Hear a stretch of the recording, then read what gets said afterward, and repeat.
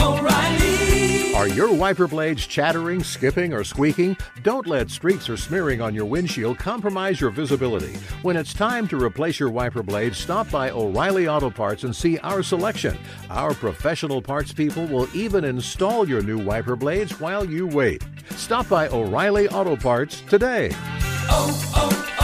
O'Reilly Auto Parts. Thank you for traveling with Amex Platinum. To your right, you'll see oceanside relaxation at a fine hotel and resort property. When booked through Amex Travel, you can enjoy complimentary breakfast for 2 and 4 p.m. late checkout. That's the powerful backing of American Express. Terms apply. Learn more at americanexpress.com/withAmex. The secret to catching prize-worthy fish? Fishing like a local. Jonas Knox here with Fishing Booker. The valuable knowledge of a local guide can turn a fishing trip of no bites into the best catch of the day. Go to fishingbooker.com to discover thousands of local fishing charters from all around the world and create your perfect angling adventure with their easy-to-use online booking system. Visit fishingbooker.com and book your trip today. Fishing Booker. Fishing trips made easy. Hey, it's Jonas Knox. Winter is coming. Heavy rain, sleet, snow, and ice. Are your tires up for the challenge? In the season's worst conditions, winter tires are a game changer. They elevate traction, control, and confidence. They sell only the best, like the full line of Kumho tires. Go to TireRack.com/sports. Tell them what you drive. Your tires will ship fast and free to your one of over 10,000 recommended installers. TireRack.com, the way tire buying should be. Thanks for listening to the Outkick the Coverage podcast. Be sure to catch us live every weekday morning from 6 to 9 a.m. Eastern, 3 to 6 a.m. Pacific on Fox Sports Radio. Find your local station for Outkick the Coverage at foxsportsradio.com or stream us live every morning on the iHeartRadio app by searching FSR. Now let's get this party started. You're listening to Fox Sports Radio. Live from the Geico Outkick Studios, where 15 minutes could save you 15% or more on car insurance. Visit geico.com for a free rate quote. And we're brought to you by Discover Card. We treat you like you'd treat you. October has been an embarrassment of riches for sports fans. Last night was no exception. Lots going on. We'll begin with Sunday Night Football, which I'll quickly hit here. And I think the Saints have now established themselves with the win over the Minnesota Vikings, going on the road, getting redemption for the Minneapolis Miracle or the Minnesota Miracle or whatever you want to call it last night. The Saints now have won 6 games in a row since they lost by 8 in the opener against the Tampa Bay Buccaneers in the initial installment of Fitzmagic. We'll get to that for an update a little bit later. But the Saints with a 10-point win on the road against the Vikings. Drew Brees basically very mediocre at best. If I had told Viking fans, hey, Drew Brees is only going to throw for 120 yards, he's only going to have 1 touchdown pass, you would have thought you were going to be in outstanding shape. Probably won this game going away, but it wasn't to be. Wasn't to be at all. This is kind of one of those games where you look at and the stats lie to you, because the Vikings put up 423 yards to the Saints' 270 yards, and there weren't that many swings and misses in terms of the turnover battle, which actually the Vikings won. The Vikings actually ran the ball pretty decent for them, and yet they still found a way to lose this game.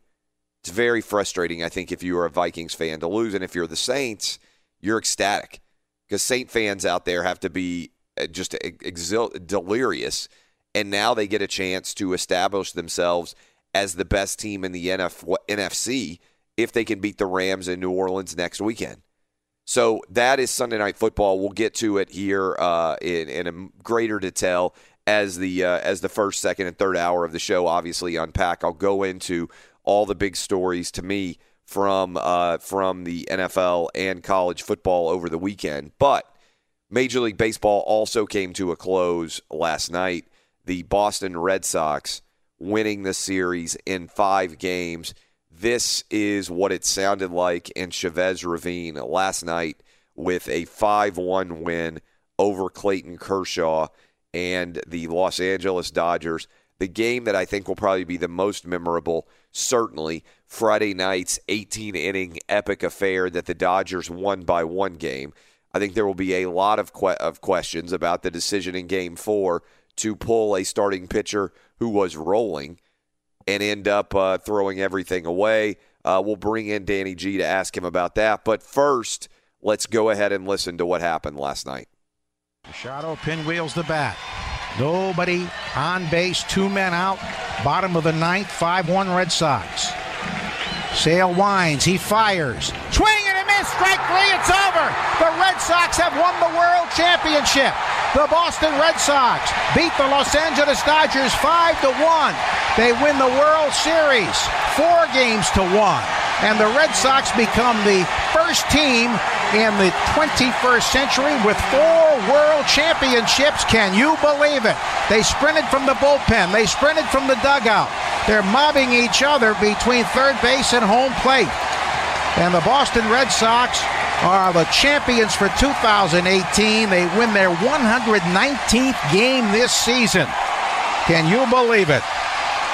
This is the classiest, most together group and the most selfless group of players I have ever been around, Lou and Tim, and they deserve this. They are truly number one in this game. All right, Game 5, again, David Price, I would say, has erased and exorcised a lot of the demons that existed surrounding his postseason failures. 3 really good performances, by and large, down the stretch. And I think a lot of people, again, are going to remember about this series. Game 3, which the Dodgers won in 18 innings, and then the Game 4 decision, which even our president tweeted about, Donald Trump. And I'm going to read you this tweet because it's probably the only thing Donald Trump's ever sent that every person in the city of Los Angeles has agreed with on the Twitter machine. Watching the Dodgers-Red Sox final innings, it's amazing how a manager takes out a pitcher who is loose and dominating through almost 7 innings, Rich Hill of the Dodgers, and brings in nervous relievers who get shellacked. 4-run lead gone. Managers do it all the time. Big mistake, exclamation point. And I was reading this, and I'm like, what if Donald Trump had a second career on Twitter as the most reasonable sports prognosticator in America, where he just tweeted things that were almost universally agreed? Danny G, as your reward for getting the Tiger Killer on the show, you went to, I believe, Game 4. Do you agree with Donald Trump's tweet? Were you furious over the pulling of Rich Hill? You don't even know. Yeah, and first of all, good morning, Clay. Yeah, thank you. You wanted to send me to Friday's game, but I had a gig already booked and on the calendar for months, so I kept my word and my commitment, did the DJ gig, and bought tickets for the Saturday game. And I'm like, all right, and so you can imagine how nervous I was watching that 18-inning marathon, and Muncy with the walk-off, and so I'm so hyped and excited. Got the date, got everything ready for Saturday. 4-0 lead. This girl's all over me, kissing, hugging. She was having the best time of her life. And then Roberts pulls Hill. There were a couple of Red Sox fans in our section. They were cheering when they saw Madsen. They were cheering even louder when they saw Ford. 2 of the Dodgers' worst relievers go into probably the biggest game of the entire season. Can't comprehend it. The entire city has been outraged all weekend over it. And it ruined yesterday's game, obviously, because had he let Rich Hill go into the 8th inning and then maybe brought Jansen in for the last inning, that's probably how it should have went. If that would have happened, the Dodgers would have rolled into Sunday with all the momentum, and it would have at least gone to 6-7 games back in Boston. So Dodger fans all agree with Donald Trump. It was funny. Yesterday I'm on Twitter, and I see Coop, our very own Coop, retweeting Donald Trump and agreeing with him.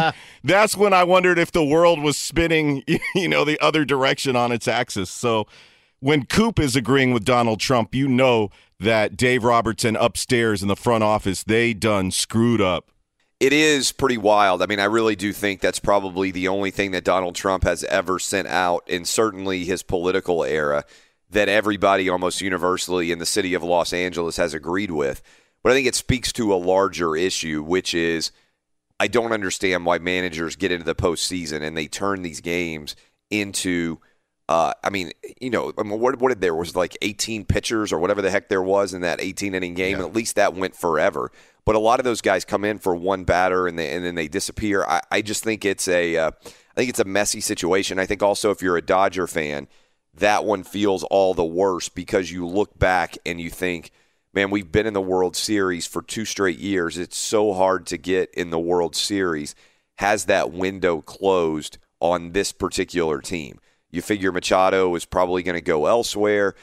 You also figure Clayton Kershaw, who's been such a dominant pitcher for so long, I believe he's got an option to decide where he wants to go, and also the question of, has he reached kind of the apex, and is he now on the backside of his career? It's just a team that's going to look a lot different, notwithstanding the fact that they have some good young stars. But baseball comes to a close. Big win for the Red Sox. And to me, the storyline on the Red Sox, and we've talked about this some on the show, this is their 4th title since 2004. And so for a lot of people out there listening right now to start off their morning, 2004 doesn't seem like it was that long ago, right? It doesn't seem to you like it was that long ago. It's whatever it is, 14 years ago that 2004 existed. But if you are a kid right now listening to me, and there are a lot of kids listening on their way into high school, on their way into middle school, with your parents in the car, whatnot, you basically now know the Boston Red Sox as the most dominant franchise in Major League Baseball history in your life. And most kids, I remember being a young kid, when you're 14 or 15 years old, you don't care about anything that really happened before you were born. So if there are kids out there that are 14, 15, even 20, there's an entire generation of American sports fans now, because most kids, if you're 20, you don't really remember anything in the world of sports before 2004. Most kids out there listening to us right now, college kids, their lifespan, the Boston Red Sox are the most dominant Major League Baseball franchise of all time. I think John Morosi said to us, which was pretty funny, that he was talking to a buddy, and that buddy said, who are you rooting for? And asked his kid, who are you rooting for in the Red Sox-Yankees series? And he said the Yankees, because they never win, which is just so amazing to think about as the world of sports changing in an utterly different direction. The Boston Red Sox were the ultimate losing franchise in all of American pro sports.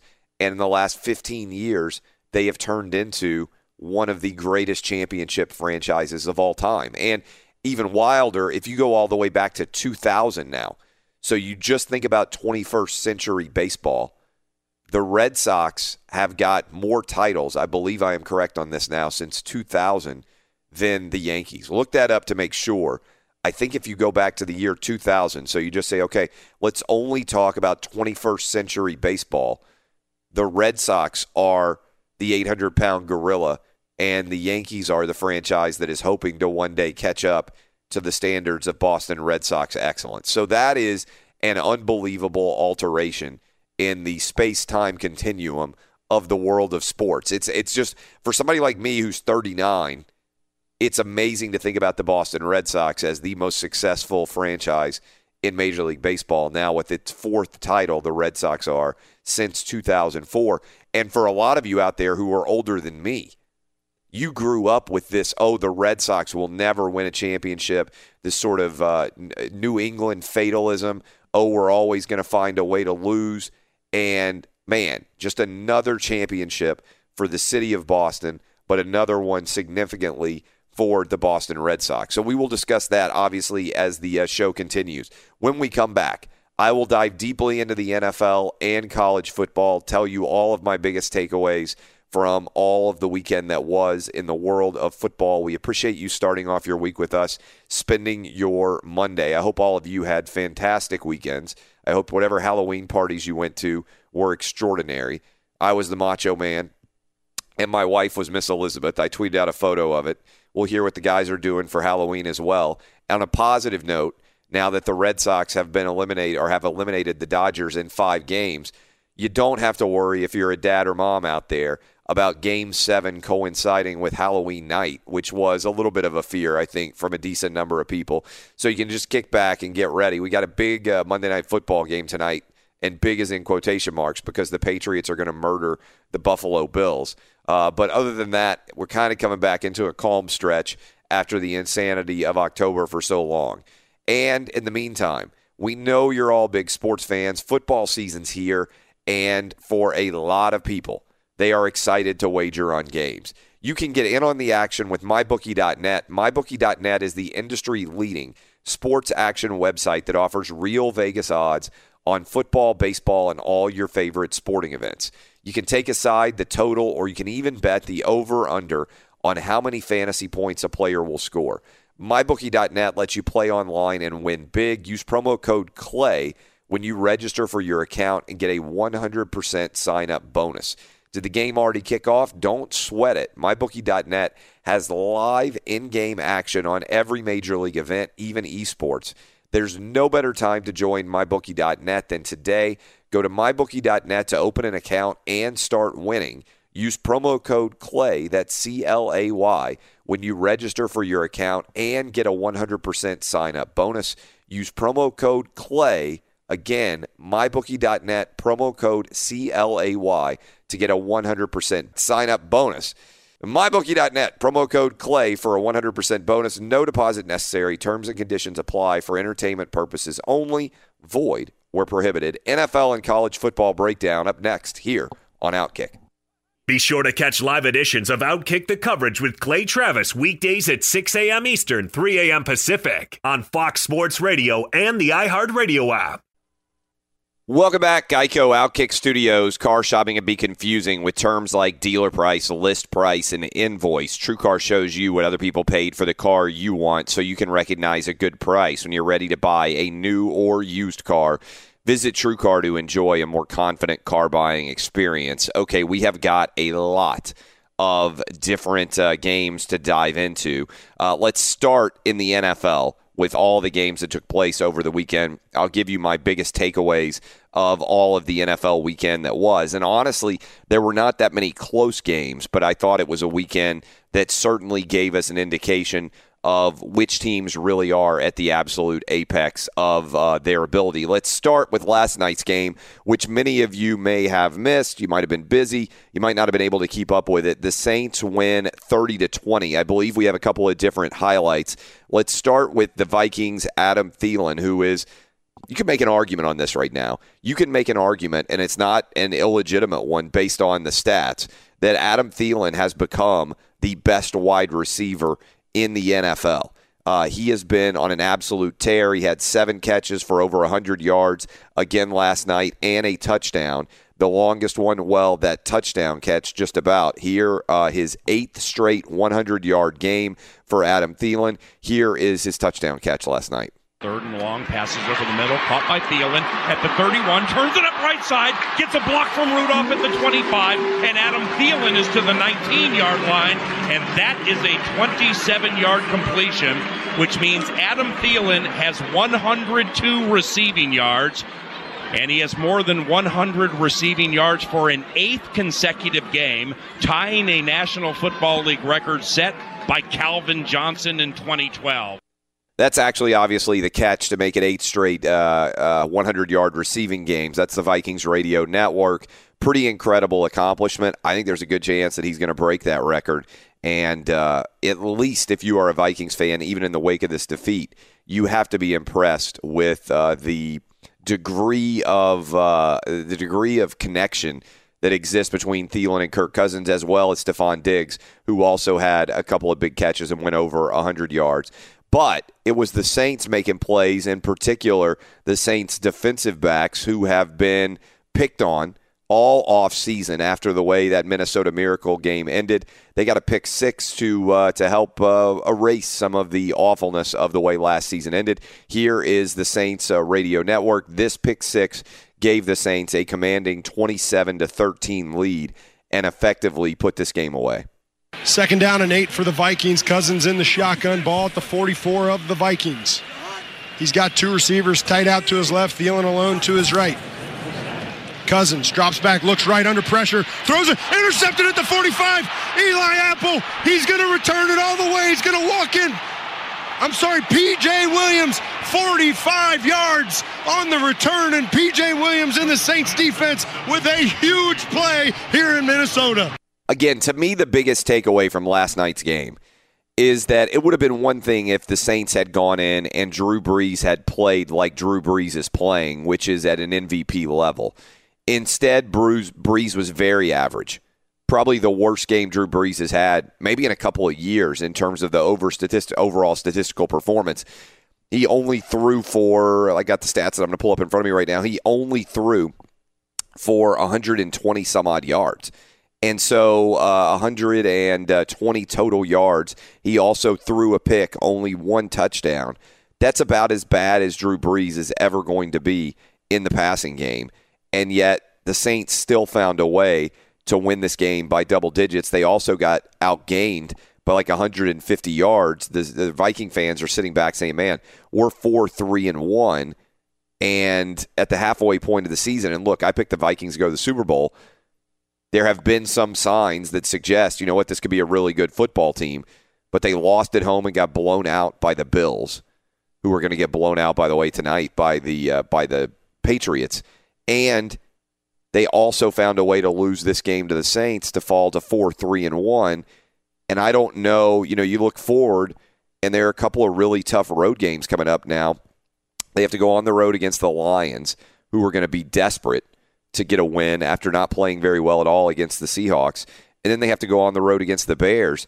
That's pretty difficult back-to-back. And then as if that weren't tough enough, the Packers are going to come to Minnesota. And then you also have to go on the road against the Patriots. So the next 4 are really, really tough for the Vikings.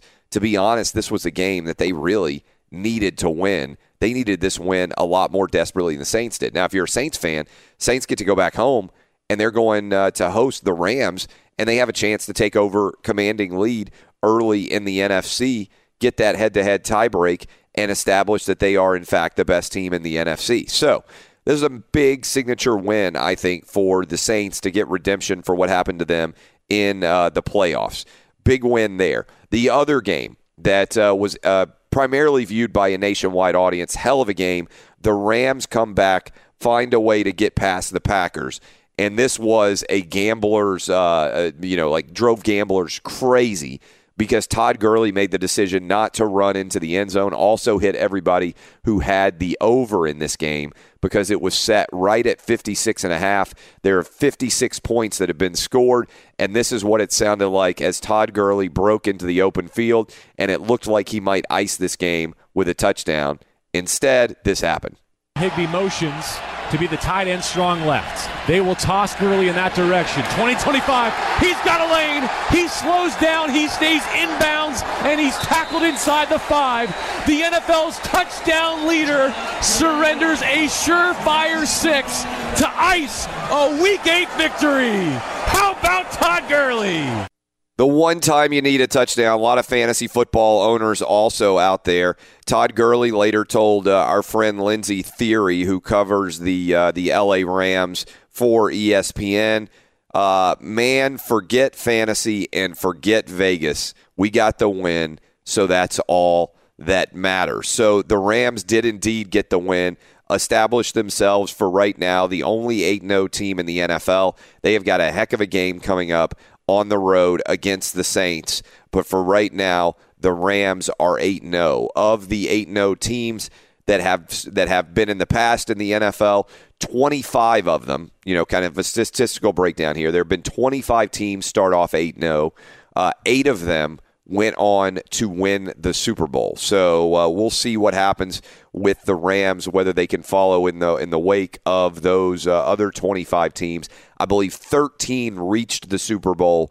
8 went on to win it. So statistically at this point, the Rams, if you look at past NFL history, about 50-50 to be in the Super Bowl. and about a 1-in-3 chance to actually win the Super Bowl if you look at past 8-0 teams. Let's run through everything else here on the flip side, but first, let me bring in Ralph Irvin and get an update. He'll give you an update, a few more of these highlights, and then I'll tell you my other big takeaways from the NFL weekend that was. Well, thank you very much, Clay. And we'll start, of course, with the World Series, where the Boston Red Sox are the world champions. They beat the Dodgers Sunday night 5-1. They take the series 4-1. Steve Pearce, 2 home runs Sunday night.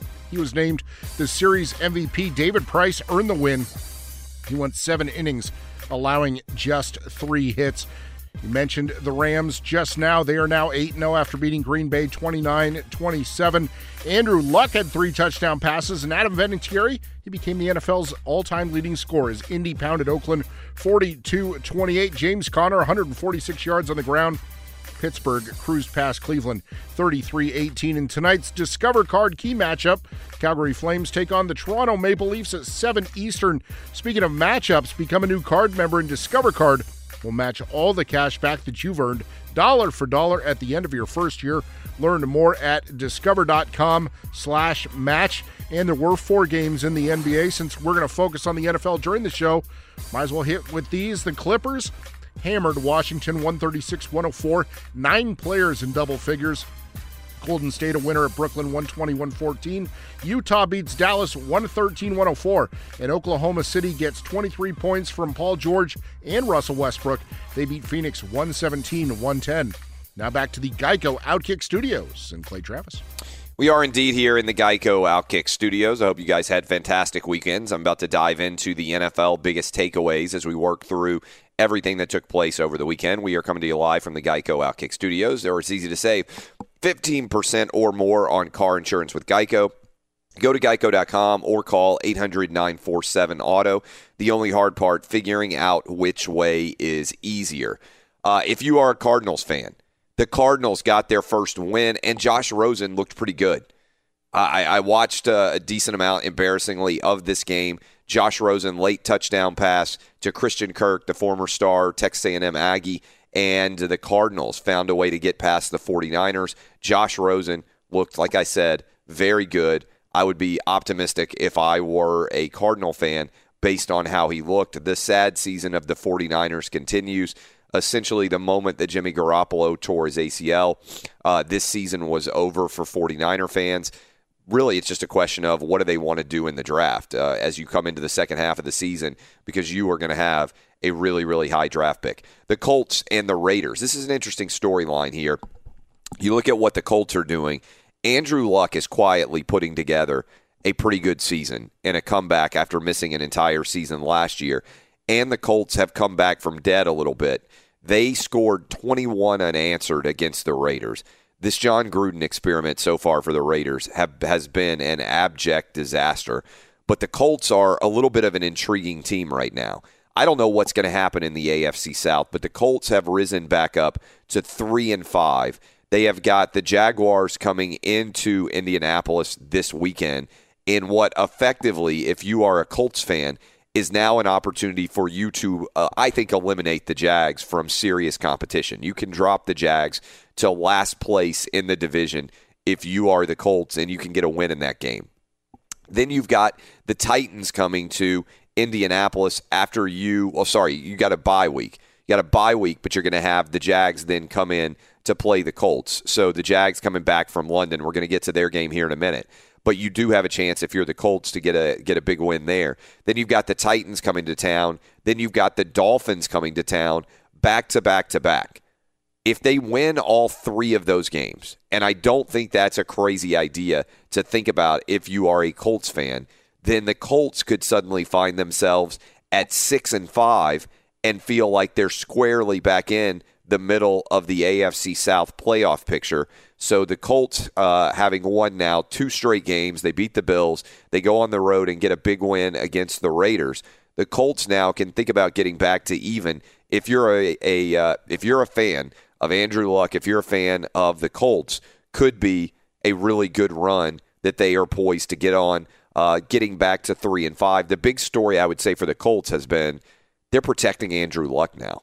This offensive line is starting to gel, and if you protect Andrew Luck, he's a pretty damn good quarterback. What has happened in the past is he has gotten destroyed trying to throw the football. They are now protecting him big time. Performance by the Colts to come back. Raider fans, Bay Area football fans, just turn the page. Start thinking about next season. The Panthers. I believe that Cam Newton, I said on Lock It In, the television show that I do, that I loved Cam Newton this week at 28-1 to win the MVP. And then Cam Newton went out and played an absolutely phenomenal game for the Panthers. I mean, he was extraordinary.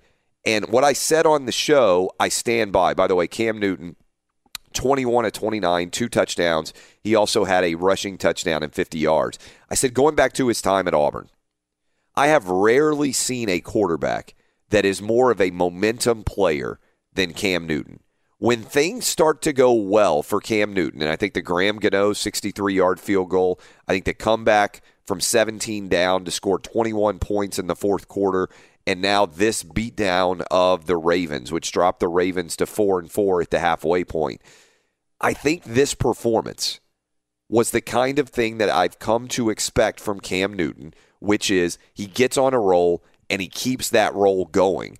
If you're a Ravens fan, I don't know what you take away from this performance. You sacked the Titans 11 times. You can't do anything against Cam Newton to fall to 4-4. The Bears get a win over the Jets. Still not sold on the Bears. Still not sold on Mitch Trubisky. But compared to what they have been, Bear fans have to be pretty excited. The ongoing, difficulties of rolling with a rookie quarterback continue. Sam Darnold was just okay.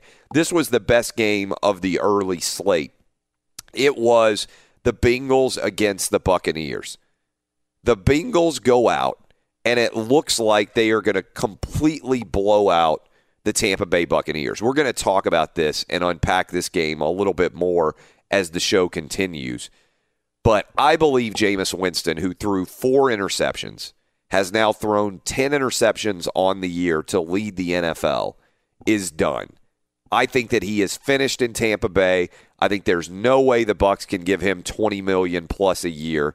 I think if you combine that with his behavior off the field, I think the Tampa Bay Buccaneers are probably going to move on from Jameis Winston. Now, maybe they are crazy and they decide to give him $20 million for year 5.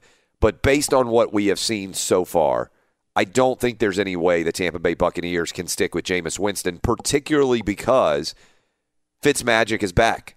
Fitzpatrick came in, and he was extraordinary. He rallied the Buccaneers all the way back. The easy way to break this down is he was 11 for 15 for 194 yards, 2 touchdowns, and the 2-point conversion. He had a perfect QBR, effectively, when he came in relief of Jameis Winston. Jameis Winston posted a 47 QBR. Ryan Fitzpatrick posted 154 QBR. It's a done deal. Well, maybe I'll take your calls on some of these, but I'm convinced there. The Seahawks, maybe giving up for dead too soon. They went on the road and whipped the Detroit Lions. That game surprised me. The Redskins ended, if there was any whimpering hope in the Giants season, they put it to a close. The Giants fall to 1-7. The Steelers beat down the Browns. Baker Mayfield mania effectively over. He was exposed in that game. The Chiefs get to 7-1. Hang on against the Broncos and the Eagles in the early game. We got to unpack what happened with the Jags as well. The Eagles get to 4-4. The Jags fall to 3-5, and they get 4 players detained/arrested for a late-night issue with paying for bottle service in a London club.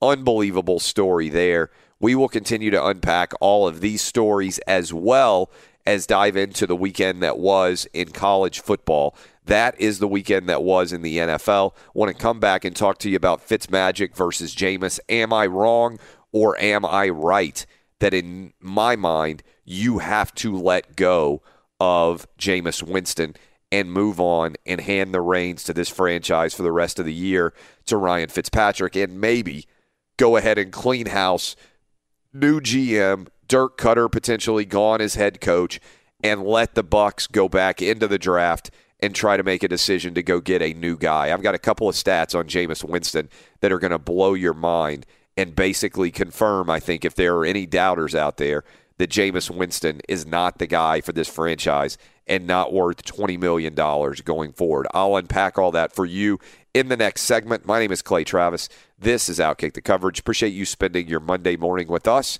here on Fox Sports Radio.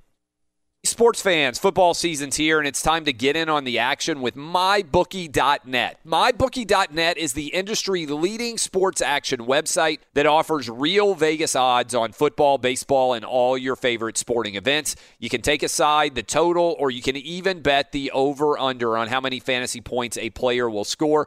MyBookie.net lets you play online and win big. Use promo code CLAY when you register for your account and get a 100% sign-up bonus. Did the game already kick off? Don't sweat it. MyBookie.net has in-game live action on every major league event, even esports.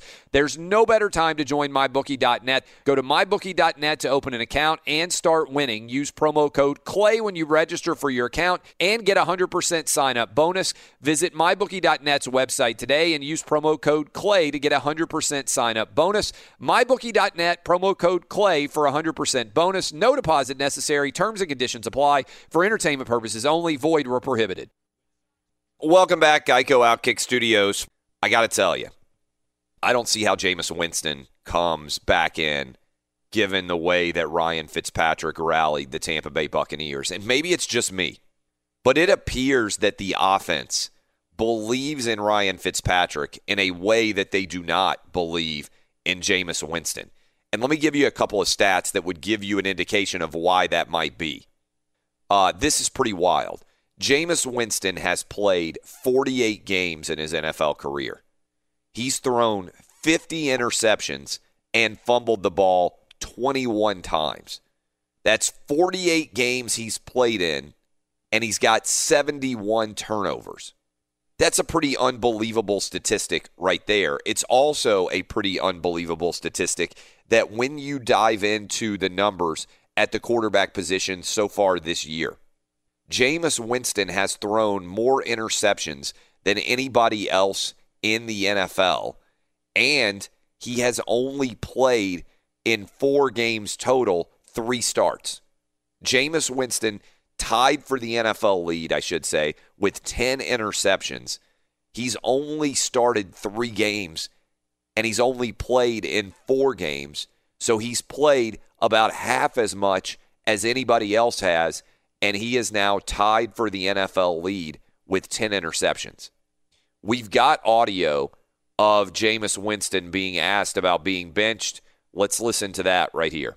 It was very humbling, but it's not about me. It's my fault that we were in that position. He had to make a decision, and Fitz came in there and fought his tail off. Our offense responded greatly, and we came back and tied that game up and gave ourselves a chance. I just know that I have to fix this problem, and I will. I know I will. It don't come with being scared. It comes with looking in the mirror, taking a long, hard, deep look at myself and bouncing back from this. Yeah, I will persevere. Sometimes interceptions are not all on the quarterback. I went back and watched all 4 of the Jameis Winston interceptions. I think they were all 4 on the quarterback. I don't think somebody ran the wrong route and left him out to dry. I don't think you got a tip ball that went up into the air and, it just had a bad break and somebody else caught it. These were 4 bad throws. And he's now had 10 bad throws. And I come back again and again to Jameis Winston saying, well, I'll get it fixed. What part of that are you going to get fixed? You have played in 48 games as a starting quarterback in the NFL, Jameis Winston. You have turned the ball over 50 times via interception and 21 times via fumbles. This is what Jameis Winston is. 48 games, 71 turnovers. Nobody else is even close to those numbers at the quarterback position. And it's not as if you can say, well, yes, he's a gunslinger. He throws a lot of interceptions, but the results have been positive. He's throwing a lot of touchdown passes and leading his teams to victory too. No. The Bucs have been awful with Jameis Winston at quarterback. Now, it's not all his fault.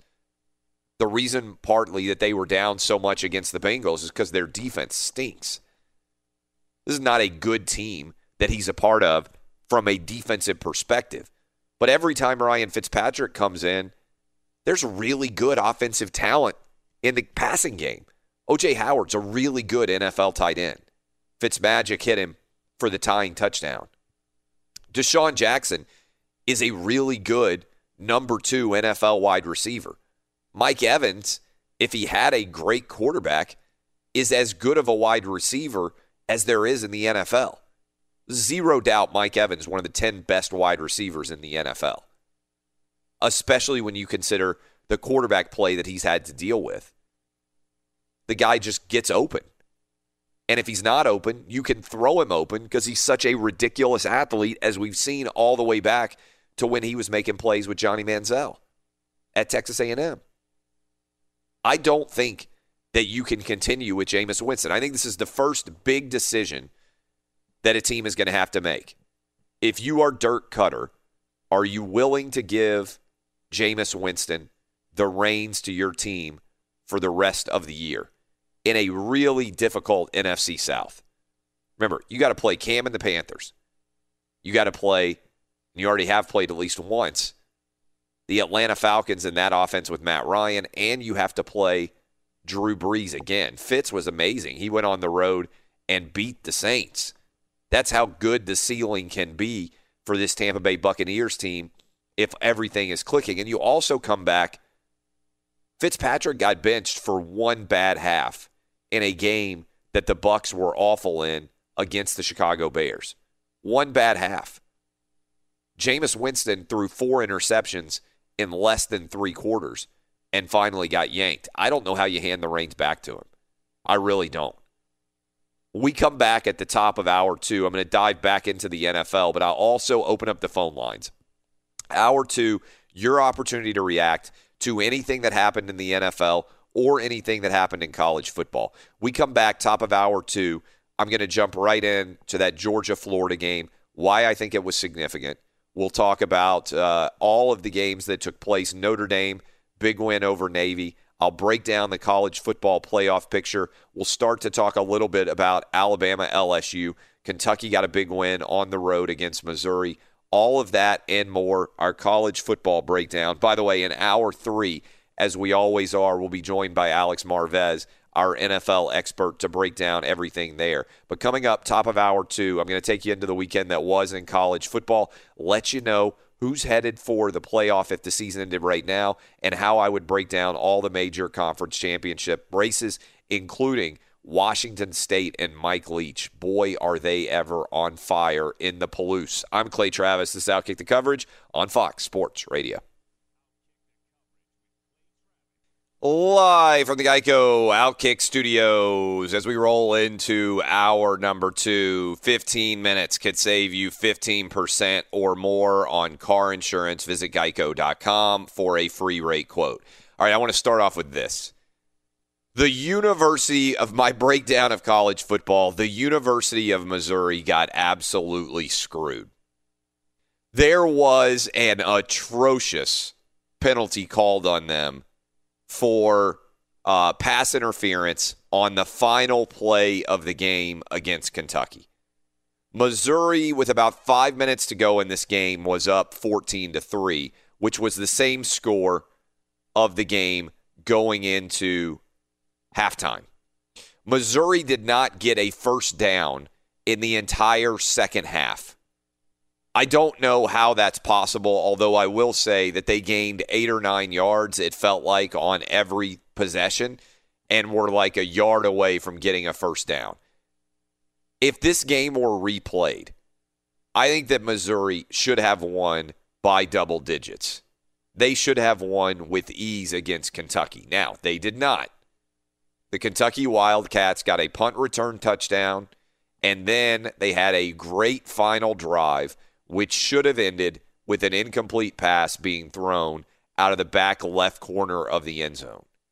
Instead, inexplicably, a penalty flag was thrown even though the receiver initiated contact and the ball was uncatchable inbounds. These are both indisputable facts if you watch the replay over and over again, as I have done.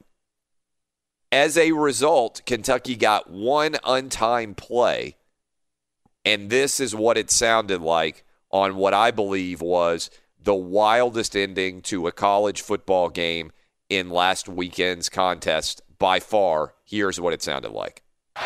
Wilson will throw. End zone. Touchdown. C.J. Conrad. Kentucky, with one of the more improbable wins, beats Missouri 15-14. I was watching it live. So they got an untimed play after a bogus pass interference call, and as a result, Kentucky is number 11 in the country, and they will be hosting Georgia with a chance to try to take control of the SEC East race. Meanwhile, CBS is also going to be airing the incredible game between LSU and Alabama with the Crimson Tide going on the road in Baton Rouge. So CBS, and I'm writing about this today, has got an incredible duo of games. But that was completely the wrong call.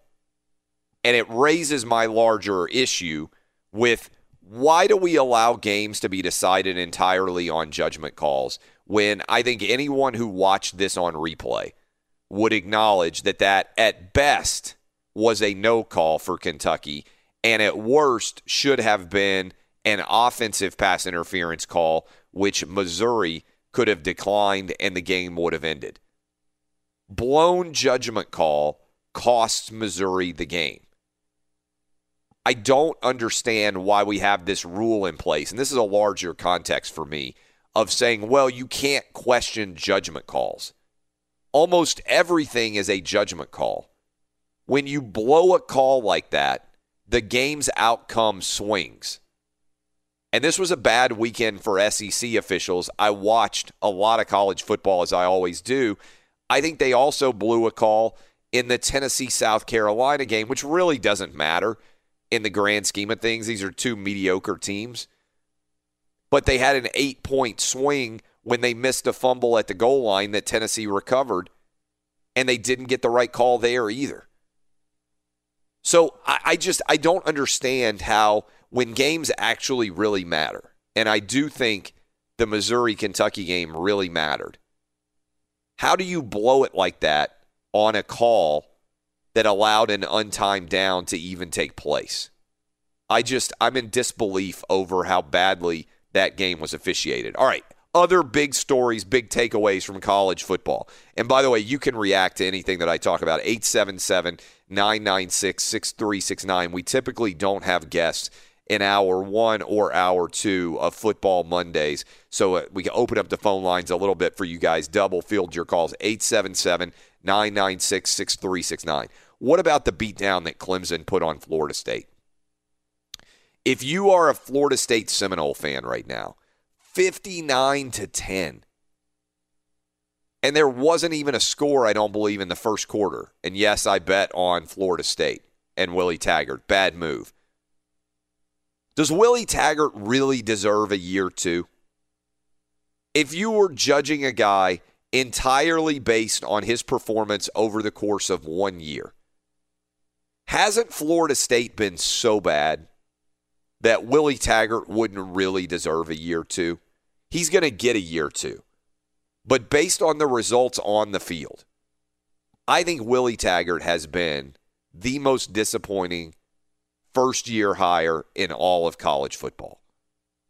Florida State has been an abject disaster. Speaking of abject disasters, Wisconsin has fallen apart. Northwestern is now in control to win the Big Ten West after they whipped Wisconsin in at Northwestern. Yes, either Michigan or Ohio State, it appears, is going to advance right now and play against Northwestern for the Big Ten title. You talk about a game with everything potentially at stake for Michigan and Ohio State and nothing at stake for Northwestern. They could be the ultimate bomb to blow up the ability of the Big Ten to put a team into a playoff this year. And if you're out there saying, well, Northwestern won't even be close against either of those teams, remember Northwestern had a 17-0 lead against Michigan, and Michigan was very fortunate to come back and get the win there. Georgia dominated Florida in the second half. Absolute beatdown from the Bulldogs over the Florida Gators in the second half. This is about what I expected to see. A little bit more in terms of total yardage and points. But Georgia went out and just dominated. Felipe Franks just not a good quarterback. 13 of 21, 105 yards for Felipe Franks. That ain't going to get it done. He doesn't fit Dan Mullen's offense. Credit to Dan Mullen for getting Florida into the top 10 this year. But Georgia is a lot better than Florida, and it showed in the world's largest outdoor cocktail party. Penn State gets the win over Iowa, which is why Northwestern now has control. Penn State, by the way, an 11-point underdog going on the road against Michigan. As you run through, I talked about the Kentucky 1-point win over Missouri. Cal gets a win over Washington. Washington has fallen apart this year. Chris Peterson, Jake Browning not getting it done. Mississippi State beats Texas A&M, which is a pretty good win for Mississippi State. Washington State and Mike Leach. The only playoff contender left in the Pac-12 is Washington State, and the only reason the Pac-12 has won it all is because they won a wild game against Stanford. Mike Leach deserves way more credit for what he has done at Washington State than he has received, but for a Pac-12 officiating miscue, and you could probably talk about a lot of these games with Pac-12 mess-ups, in the Washington State UFC game. Washington State could very easily be undefeated right now. Notre Dame played in San Diego against Navy, never in doubt. The Irish now with 4 games left, a very solid chance to get into the playoff. Oklahoma State knocks out Texas, gets up big and holds on. We got an epic rant from Mike Gundy that I am going to play for you, and continuing the fact that you can't figure out anything in the Pac-12. Arizona with a massive win over Oregon. If you haven't heard this Mike Gundy rant, I am going to play it for you when we come back. I'll also go to your calls, 877-996-6369. An epic Mike Gundy rant. I'm telling you, you are going to love this. He went off on Twitter and he went off on social media. But the biggest impact of that Texas loss is there are now only 2 Big 12 teams still alive for the college football playoff, West Virginia and Oklahoma. Oklahoma got a big win, not surprisingly, because it seems like they've almost blown out everybody except for Army, which they were fortunate to win, and obviously the game that they lost to Texas. But Oklahoma got a big and relatively easy win, and now they and West Virginia are the only 2 teams alive in the Big 12. I'll take you through the college football playoff race. I'll take your calls, and we'll listen to this epic Mike Gundy rant when we return. I guarantee you it's going to make your morning. You'll want to hear this. I'm also going to guarantee with you it's never a good look when you untuck a long, bulky dress shirt. You may think it makes you look casual, but more than likely it just ends up looking sloppy. That's why Untuck It makes shirts specifically designed to be worn untucked. A casual shirt that's not too long and not too short. It's just right. Shirts designed so well, GQ calls them perfection. Untuck It shirts are a go-to from any occasion, from casual to dressy, and not only do they look good, they feel great. Impeccable craftsmanship and attention to detail make Untuck It the only choice for the untucked man. With more than 50 sizing options, every guy can find the perfect shirt. Whether you have a six-pack or haven't seen your abs since college, log on to untuckit.com and check out all the new fall arrivals. Use the promo code CLAY, that's C-L-A-Y, for 20% off your entire first-time purchase. You can also visit Untuck It at one of their over 40 retail locations throughout the country. Stop hiding your shirt with your pants and your pants with your shirt.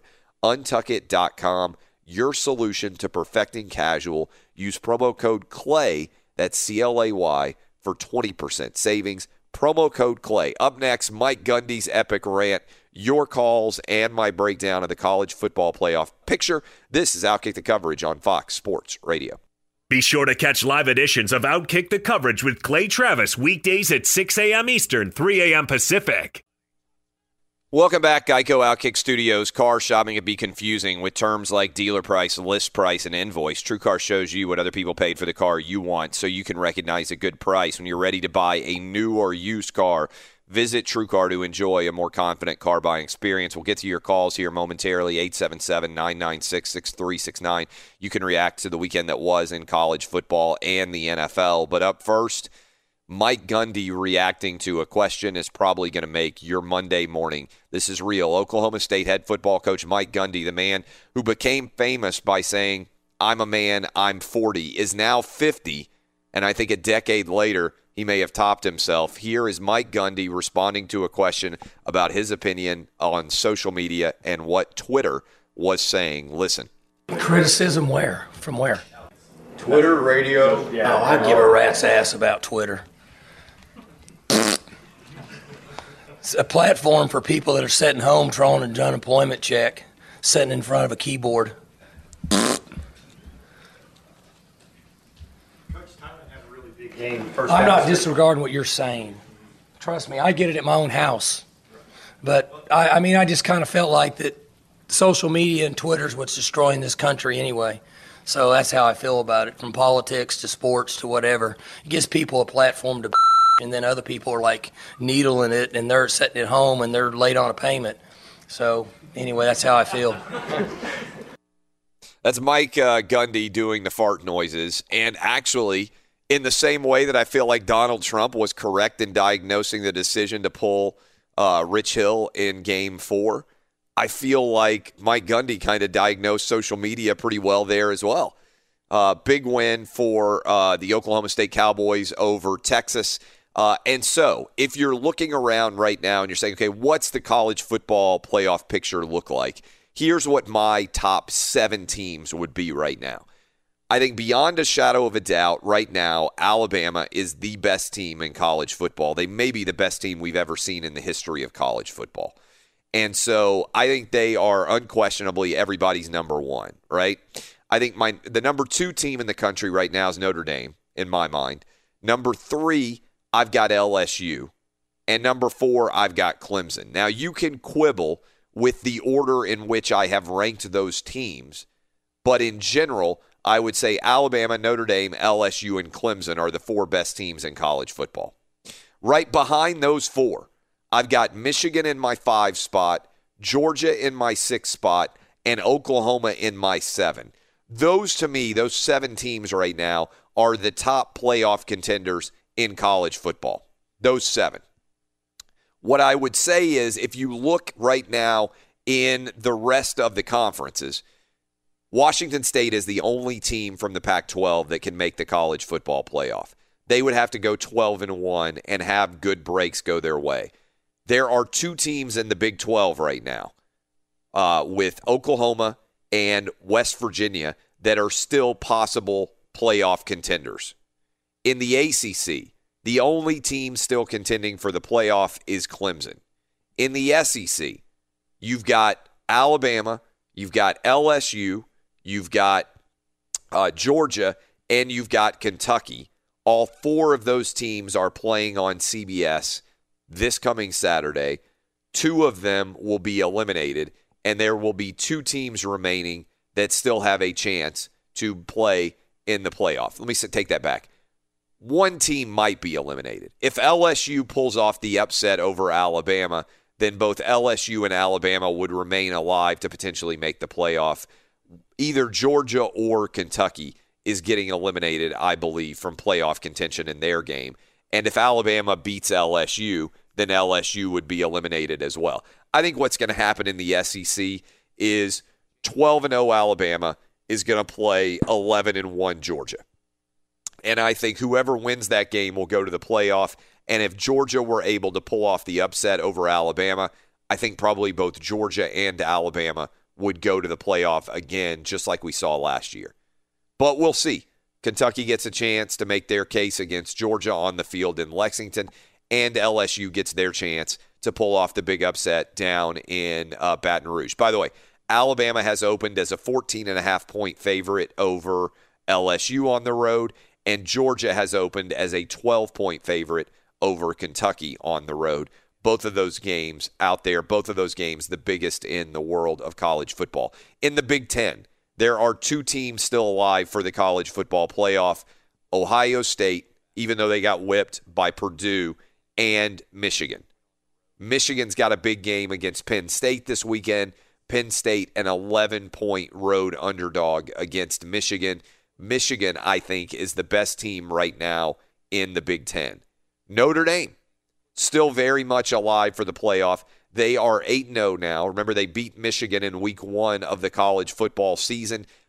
Notre Dame might be able to lose a game and still make the college football playoff. I think Notre Dame, if you are a Fighting Irish fan, is in really, really good shape as it comes down into the month of November, especially because Notre Dame doesn't have to play a conference title game, and they get to sit back and watch and see what happens with everybody else, almost like a golfer who posts a score and gets into the clubhouse instead of having to come up on 18 and make a big putt or hit a big shot with everybody all in the gallery surrounding you. Notre Dame, because they don't have to play a conference title game, can lock up a playoff berth. Notre Dame's final 4 games. They will be a pretty substantial favorite in all of them, but they're going to have to play some good teams. And so I don't think it's like Notre Dame just has absolutely nothing to worry about coming down the stretch, particularly if you're a Notre Dame fan and you've seen them lose games a lot over the years. Their final 4, they play Northwestern. That's a really tough game for Notre Dame. That's a really tough game. They're about a touchdown favorite in that one. Wouldn't be a stunner at all if Northwestern pulled off the upset. They play against Florida State. They play against Syracuse. And then they finish on the road at USC. All 4 of those teams have a chance to beat Notre Dame. So Notre Dame not in the clubhouse yet. That's what I would say is the college football landscape. I think I hit every major conference. Pac-12, again, just to synopsize this, Pac-12 has one real contender in Washington State, and they're on the outside looking in. The Big 12 has 2, Oklahoma and West Virginia. The ACC has 1 with Clemson. That's it. The Big 10 has 2 in Michigan and in Ohio State. And the SEC has 4 teams still alive for the college football playoff: Alabama, LSU, and Georgia, Kentucky. All 4 of those teams will play against each other. The SEC East and the SEC West probably going to be decided in Lexington and in Baton Rouge, respectively. All right, let me bring in Ralph Irvin, then I'll go to your calls, 877-996-6369. You can react to anything I've said about the weekend that was in college football or the NFL. But first, Ralph Irvin, what you got for me? Well, thank you very much, Clay. And the Boston Red Sox are the world champions for 2018. They beat the LA Dodgers 5-1 Sunday night to take the World Series 4-1. Steve Pearce with 2 home runs. He was named the World Series MVP. David Price earned the win. Going 7 innings, he allowed just 3 hits. On the gridiron, New Orleans won their 6th straight at Minnesota Sunday night, 30-20, while Arizona got their 2nd win of the year, beating the 49ers again, 18-15 the final there. The Rams 8-0. They took care of Green Bay 29-27, while Adam Vinatieri became the NFL's all-time leading scorer with a 26-yard first quarter field goal. They win at Oakland 42-28. In tonight's Discover Card Key matchup, the Calgary Flames take on the Toronto Maple Leafs at 7 p.m. Eastern. Speaking of matchups, become a new card member, and Discover Card will match all the cash back you've earned, dollar for dollar, at the end of your first year. Learn more at discover.com/match. Limitations do apply. Patrick Mahomes, 4 touchdowns. Kansas City goes to 7-1. They take care of Denver 30-23, while Washington is in first place in the NFC East. Adrian Peterson, 148 yards on the ground and a score. They beat the Giants 20-13. Pittsburgh gets 146 yards and 2 touchdowns from James Conner. He also caught 5 balls for 66 yards. They take care of Cleveland 33-18. Now back to the Geico Outkick Studios and Clay Travis. We are indeed here live in the Geico Outkick Studios, where it's easy to save 15% or more on car insurance with Geico. Go to geico.com or call 800-947-AUTO. The only hard part, figuring out which way is easier. And actually, let me go ahead and give you my Outkick Top 10 as well. I kind of ran through it quickly. Do we have the Outkick Top 10 music, Danny G? Here you go. go. We do indeed have the Outkick Top 10 music. I'll count down in reverse order. 10 spot, I've got Kentucky. Wildcat fans are all mad at me because I said Missouri was going to win by double digits. You know what? Missouri should have won by double digits. They fell apart in that game, and they should have still won if that pass interference call had been made correctly. Even falling apart in the final 5 minutes of that game, Missouri would have still won. Can't believe that they blew that call. In the 9 spot, I've got Washington State, the Cougs, and Mike Leach are, I believe, the only team in college football to be 8-0 against the spread on the year. They got a big win on the road against Stanford. Central Florida, I've got in the 8 spot. Some people say, well, can UCF get into the college football playoff? I think the answer is no. But the best way they could is if a 2-loss Big 12 champ happened, and if a 2-loss Big 10 champ happened, and if a 2-loss Pac-12 team happened, then you could theoretically have Alabama, Clemson, and Notre Dame, and then maybe, just maybe, the door be cracked open an inch for UCF to slide through. Oklahoma, the Sooners I've got in the 7 spot. I've got the Georgia Bulldogs at 6, Michigan Wolverines at 5, Clemson Tigers at 4, LSU Tigers at 3, Notre Dame Fighting Irish at 2, and the unquestioned kings of college football right now, the Alabama Crimson Tide. I'm going to let the phone lines continue to roll. 877-996-6369. Want to bring in the crew. I haven't given you guys much time to talk. Danny G, what stood out to you from the weekend that was in college football and the NFL? Your biggest takeaway?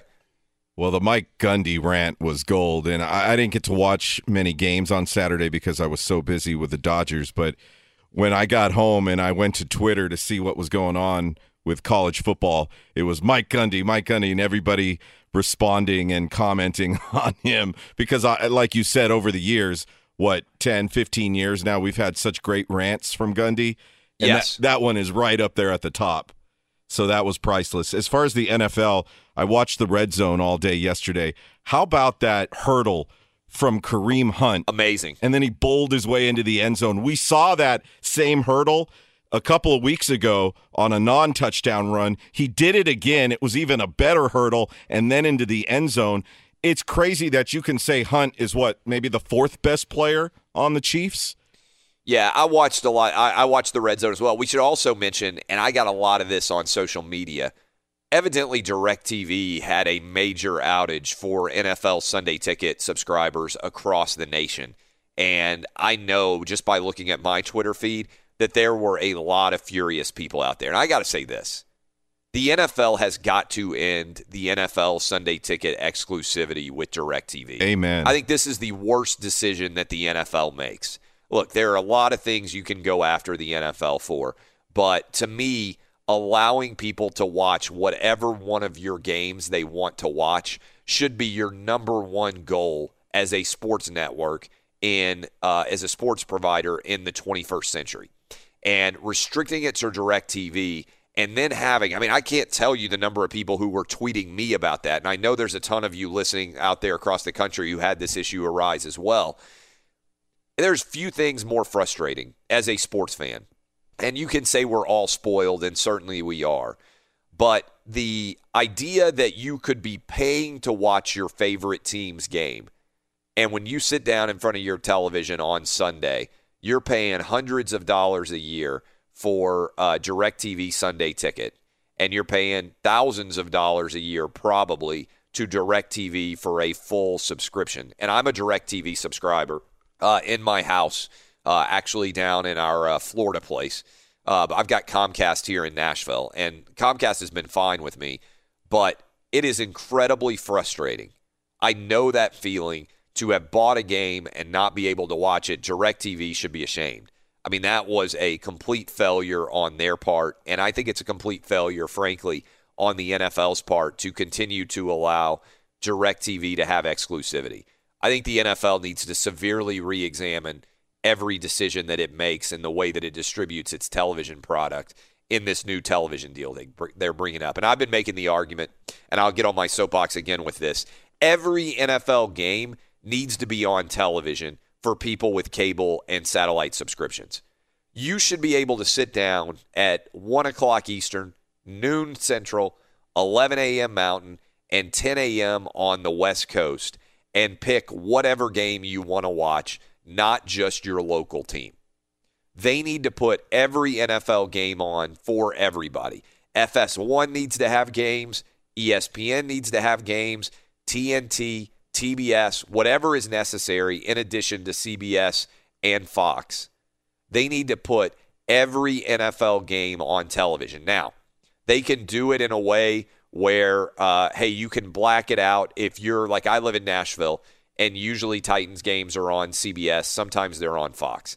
If you need to block out on cable those games so you can only watch them on CBS or Fox, I think that makes sense.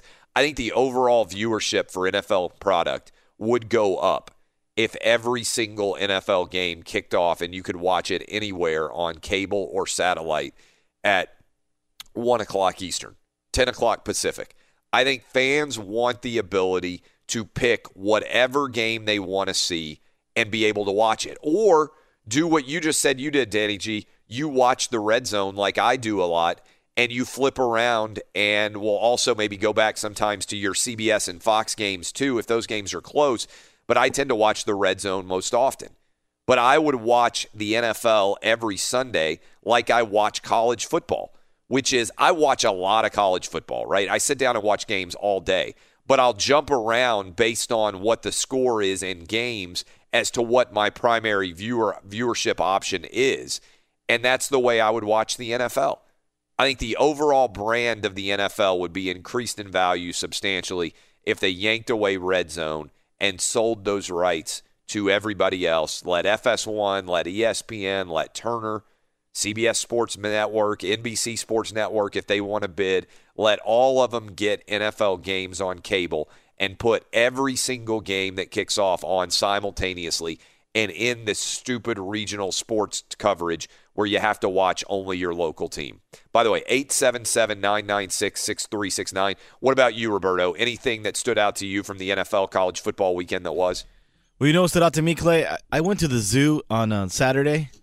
And that's a dad move. Yeah, zoo I went to the on zoo Saturday, total dad move. Right? Yes. I went to the zoo. Did you wear cargo shorts? No, I wore shorts, but I didn't wear cargo shorts. Well, funny thing was that my wife's like, "Oh, we're gonna go feed the giraffe," and all I could think about was Animal Thunderdome when I was waiting in that line.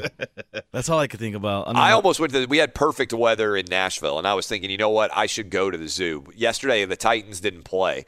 And so I watched a lot of NFL, but I also was like, I want to get outside. It's over 70 degrees. Go throw football with my kid, and we ran around. But dad move on Saturday is the ultimate zoo move. What about you, Dub? What you got for me? I mean, Fitzmagic is back. They look like a totally different team when he's under center. I don't see in any way. To me, that's one of the biggest takeaways of the NFL action is I don't see how anybody who watched substantial portions of that game against the Bengals could make an argument that anybody other than Ryan Fitzpatrick should be quarterback for the rest of the year. And you know what? I haven't even seen a single person. It used to be like the Jameis Winston stands would come out whenever I pointed out all of the disaster that is Jameis Winston and has been his performance in the NFL so far. And they would all, like rally to defense, and they'd be like, oh, you know what? He's incredible. You can't do this. This is a stat that they just can't respond to right now. First of all, Jameis Winston is tied for the lead in NFL interceptions with 10, even though he's only started 3 games so far this year. But he's also a turnover machine. He's played 48 games in his NFL career so far. And during that time, he's thrown 50 interceptions and he's fumbled 21 times. That's 48 games he's played, 71 turnovers. Nobody else is even remotely close to those numbers. That's unbelievable from Jameis Winston to have thrown 50 interceptions and fumbled 21 times, 48 games, 71 turnovers. And you just hit it, Dub. I mean, the difference in that team, you were like me, right? You saw the way the team was responding. It was like they were like, thank God Fitzpatrick is back. And remember, the benching never made sense to me. He played one bad half in which the whole Bucs were awful on the road against the Bears, and they benched him. And then he came in the down 18 and led them back immediately from an 18-point deficit, tied the game, had a perfect passer rating. I don't see any way Jameis Winston takes a snap for the rest of the year unless Ryan Fitzpatrick is injured. No, I'm with you. I mean, is there anything better than seeing Fitzpatrick as fired up as he gets? I mean, it's awesome. No, I mean, when he threw the 2-point conversion, I mean, he is He's a lot of fun to watch. And look, that Bucs offense, O.J. Howard, stud tight end, caught the tying touchdown there. Deshaun Jackson demanding a trade. I don't think he'd want to trade if he had Ryan Fitzpatrick throwing to him. And Mike Evans, one of the top 10 wide receivers in the NFL, Fitzpatrick actually makes him even better. I don't get it. I don't understand it at all. All right, we will go to your calls. You can load them up, 877-996-6369. Your reactions. Top of hour 3, we'll dive back into the World Series. Sorry, Dodger fans. The Red Sox are the most dominant dynasty in the world of baseball, really. They've locked up their 4th World Series title and since 2004. And also, we're going to talk with Alex Marvez in hour 3. We'll see what he thinks about whether Jameis Winston is officially done with the Bucs. Will they re-up on his $20 million bonus? Plus, we haven't really talked about Blake Bortles and the Jacksonville Jaguars. We'll dive into that mess, too. Are the Jags in danger of complete collapse? All that and more. I'm Clay Travis. This is Outkick the Coverage on Fox Sports Radio. Sweet Caroline. I'm sorry, Dodger fans. They've also, by the way, Red Sox fans, taken over New York, New York. They were playing New York, New York in the locker room celebrating. Welcome back, Geico Outkick Studios. Sports fans, football season's here, and it's time to get in on the action with MyBookie.net. Use promo code CLAY, that's C-L-A-Y, when you register for your account and get a 100% sign-up bonus. No deposit necessary. Terms and conditions apply. For entertainment purposes only, void where prohibited. Let me go to some of your calls. Let's go to Dan in Missouri. What's up, Dan? Hey, Clay, you know what? I finally somewhat agree with you about James Winston, but if you were the new GM and you know what Fitzpatrick's magic has been over the years, you don't want to be Buffalo and give him $50 million, and then the next year he becomes old Fitzpatrick. Also, I think that Tennessee has the same problem against M&M Candy, Marcus Marthasis. At first he was a great quarterback, but if you look at him at the last 2 years, I think they have to reevaluate to see if they want to give him $20 million. What do you think about that? And I take your answers out there.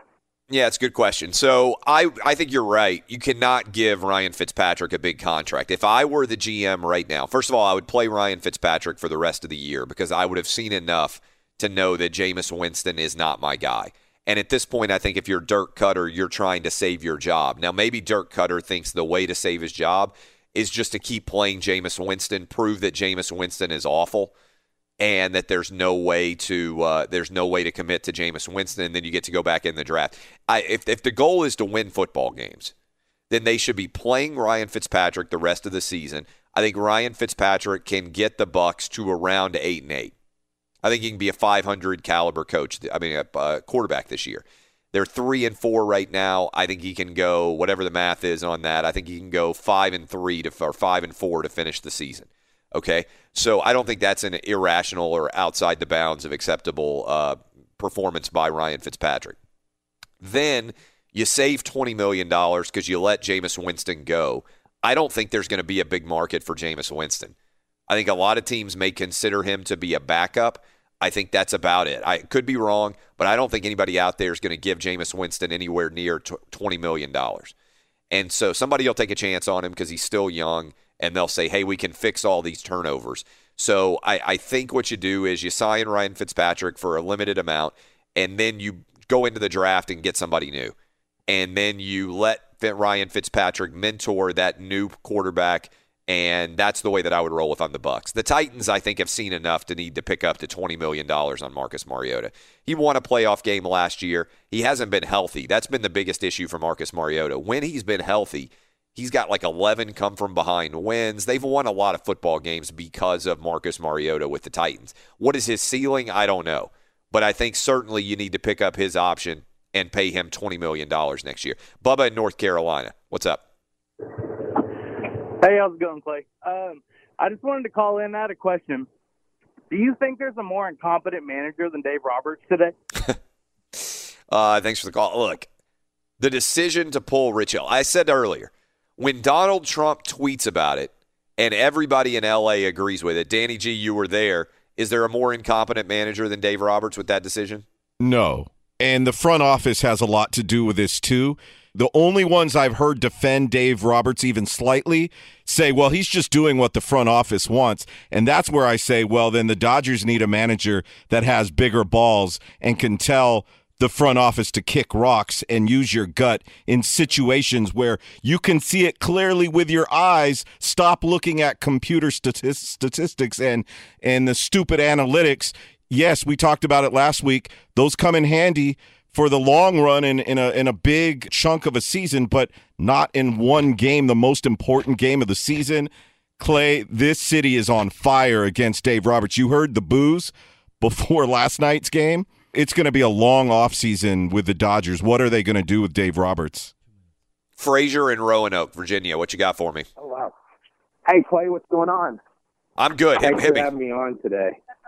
Hey, so a couple of things is that, first of all, Jameis Winston, if you compare him to the other quarterbacks in the league, he's not a really good role model, Secondly, I wonder if it's psychological when it comes to Ryan Fitzpatrick and Jameis Winston. Like, if you have one on the bench and one of them struggling, you bring the other one in and they excel and they just kick butt on the field. Maybe just keep one on the bench, the other one struggles, bring the other one in, and they win more games. That's all I got to say. Thanks for all you do. I appreciate you. Yeah, the problem is Jameis hasn't been any good, and Fitzpatrick's been pretty consistently excellent this year. I mean, that's the challenge. I mean, Fitzpatrick got benched for one bad half after playing 3 really good games. Jameis Winston's been very mediocre since he came back, and he was flat out awful. OG in Florida, what you got for me? I want to understand, when Ryan Fitzpatrick became a franchise quarterback that he could, take over and lead the team to a playoff when we've never seen him do it before. I don't think he's a franchise quarterback. I think he's not awful. And if you have the choice between a not awful guy or an awful guy, I'm going to take the not awful guy. When has Fitzpatrick ever been not awful? In this entire season. No, what about his entire career? What about Jameis's entire career? Are you arguing Jameis Winston should be the starter? Is this Jameis Winston's agent? We'll come back to him. I'll let you stay on, OJ. You make the case, OG. OG's going to make the case for why Jameis Winston needs $20 million and should remain the starting quarterback for the Tampa Bay Buccaneers. When we come back, we'll lead with him at the top of hour 3. Somebody make the case for Jameis Winston. We'll do it. I appreciate all of you. First 2 hours in the books, hour 3 up next. This is Outkick the Coverage on Fox Sports Radio. Live from the Geico Outkick Studios, where 15 minutes could save you 15% or more on car insurance. Visit geico.com for a free rate quote. And we're brought to you by Discover Card. We treat you like you treat you. Unfortunately for the LA Dodgers, the Boston Red Sox. Yes, the Boston Red Sox. If we'd been doing this show in 2003, we'd have said, man, the Red Sox are never going to win a World Series. They're cursed. But since 2004, they have won 4 World Series titles. Their latest victim, the LA Dodgers. Last night, this is what it sounded like as the season came to a close. Machado pinwheels the bat. Nobody on base, 2 men out. Bottom of the 9th, 5-1 Red Sox. Sale winds, he fires. Swing and a miss, strike 3, it's over. The Red Sox have won the World Championship. The Boston Red Sox beat the Los Angeles Dodgers 5-1. They win the World Series 4-1. And the Red Sox become the first team in the 21st century with 4 World Championships. Can you believe it? They sprinted from the bullpen. They sprinted from the dugout. They're mobbing each other between third base and home plate. And the Boston Red Sox are the champions for 2018. They win their 119th game this season. Can you believe it? This is the classiest, most together group and the most selfless group of players I have ever been around, Lou and Tim, and they deserve this. They are truly number 1 in this game. So the Red Sox 4th title since 2004. Incredible run for the Red Sox. Dominant in the regular season, dominant in the postseason. They close it out in L.A. in 5 games. For me, watching these games, what I will remember, I think, the most about this series is, one, the 18-inning game, which the Dodgers ended up winning, and that I didn't even stay awake for the end of. I fell asleep. like most of you probably did as well. It didn't end until 3:25, I think, Eastern.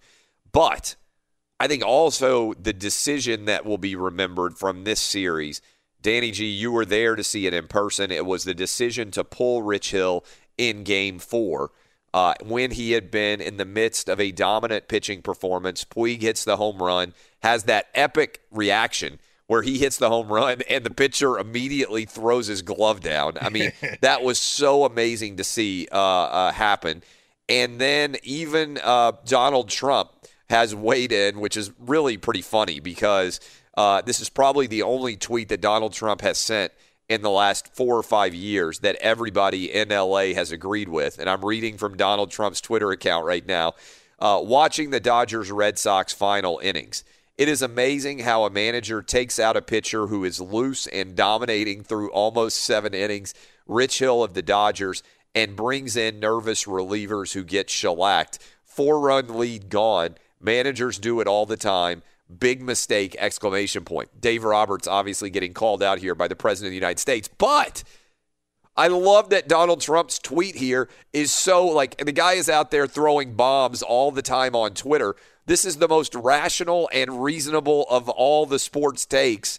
And as a result, everybody in LA saw this and they're like, man, I might hate Donald Trump, but he's right about this. Clay, Donald Trump actually brought the country together with this one tweet.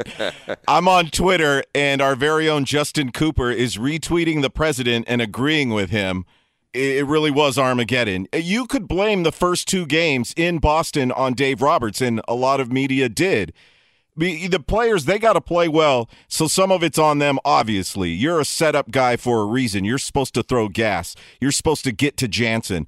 Jansen, of course, gave up that home run, which was bad. But then Ford and worse, Madsen, I think that's the thing. Okay, if you're going to bring relievers in that spot, bring in the best guys you have because everything, your entire year is riding on those decisions. You're going to bring in Ford. You're going to bring in Madsen, who's arguably been the Dodgers' worst reliever in the entire postseason. That is why Dodger fans are so furious. Still, I woke up so mad on Sunday, and that's not like me. I don't wake up upset. I'm still upset about it right now, as you can hear in my voice. This is going to bother me for the entire week right now. Yeah, look, the Dodgers, if they had won that game, would have been tied up 2-2. It probably changes the overall vibe of Game 5. Maybe Kershaw doesn't get lit up like he did with the home run ball. Regardless, the Red Sox are the champs, Sweet Caroline indeed, and they've even turned New York, New York into a winning anthem for Red Sox Nation. They've now won 4 titles so far in the 21st century, the most dominant sports franchise in Major League Baseball from a championship perspective, really, the Boston Red Sox. Talk about how things can change in a hurry. All of the curse of the Bambino and everything else, it's a forgotten story now, especially if you're a young person out there, 20-year-old or so. All they think of is Red Sox dominance. They don't think about trading away Babe Ruth at all. In the Major League, in the NFL, a lot of big stories to get to. In college football, my 14 playoff right now in the wake of college football week 9. Alabama's my 1. Notre Dame is my 2. In the 3 spot, I've got LSU. In the 4 spot, I have got right now Clemson. We will get the official rankings from the playoff committee on Tuesday night, I believe. Those will be released for the first time, so we'll see exactly what ends up taking place there. In the NFL, a couple of big games. Todd Gurley decides to take a knee, swings millions of dollars in potential winnings on the line not hitting and the over not hitting as a result of him taking that knee as he went in for what would have been a final culminating score for the Rams there. Also, we've got a big win last night for the Saints. For those of you waking up across the country who may not have stayed up to watch the New Orleans Saints, they went on the road and won against the Vikings. To me, one of the biggest stories, if not the biggest story going forward in the NFL, is now what do the Tampa Bay Buccaneers do? Because guess what? Fitzmagic came back in, rallied the Buccaneers from an 18-point deficit after Jameis Winston had thrown 4 interceptions in less than 3 quarters of football. Fitzmagic comes in and performs in a magic and spectacular fashion. I believe you have to bench Jameis Winston for the rest of the year. There's no way I'm going to give Jameis Winston $20 million going forward. We will get our guy OG who wants to defend Jameis Winston here momentarily. We'll talk also to Alex Marvez. Couple of stats for you. Jameis Winston has now played in 48 games in his NFL career. He's thrown 50 interceptions and fumbled 21 times. 71 turnovers for Jameis Winston in 48 games. Nobody else is even close. He's only started 3 games so far in this NFL season, and he leads the NFL right now in turnovers with interceptions with 10. He's tied for the lead, even though he's only started 3 games. I think you have to stick with Fitzmagic. I think you roll with him for the rest of the year. No way you can give Jameis Winston $20 million.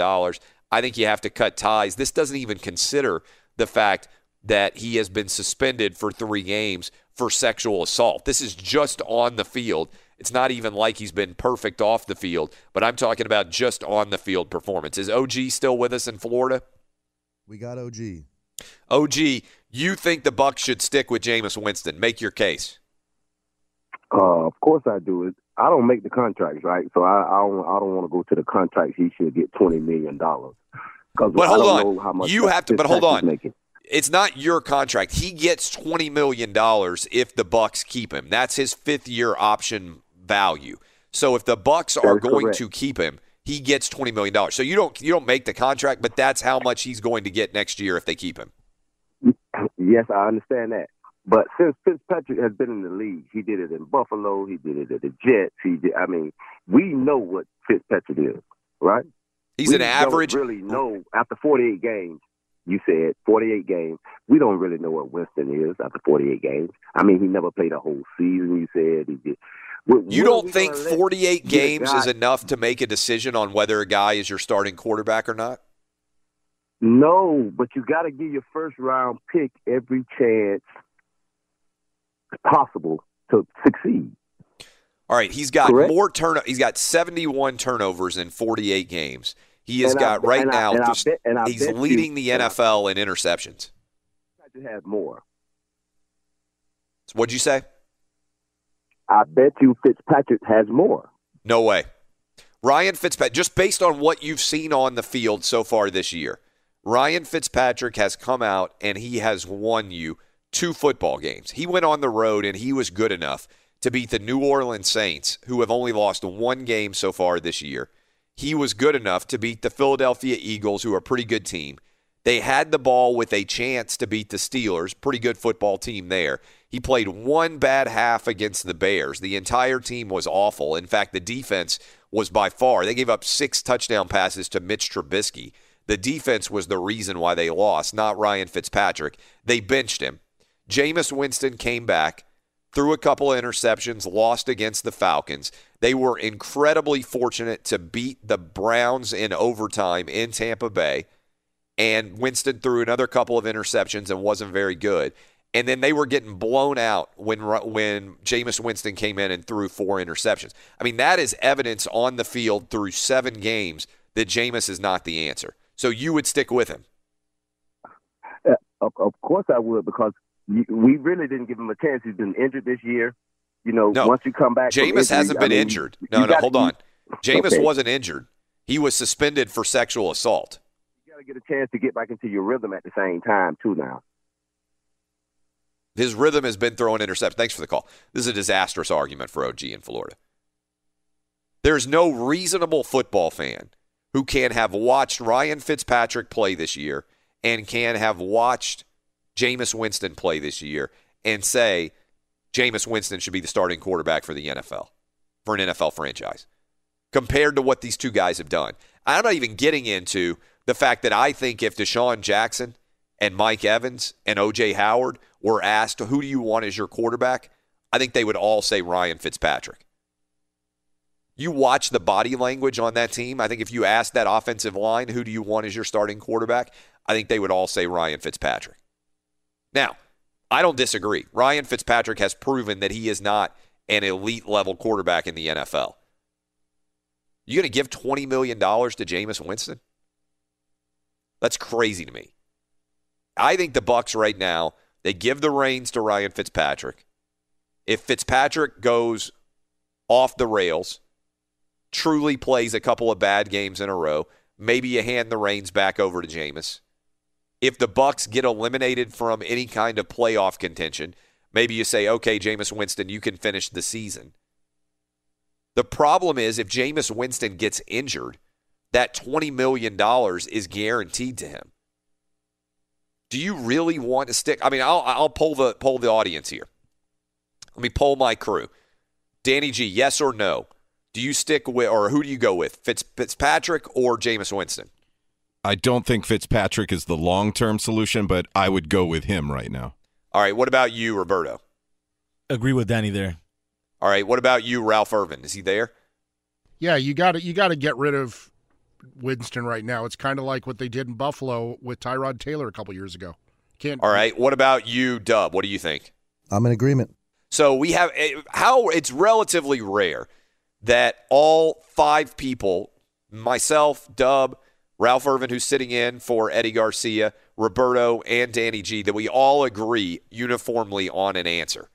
We all agree that Jameis Winston has to go.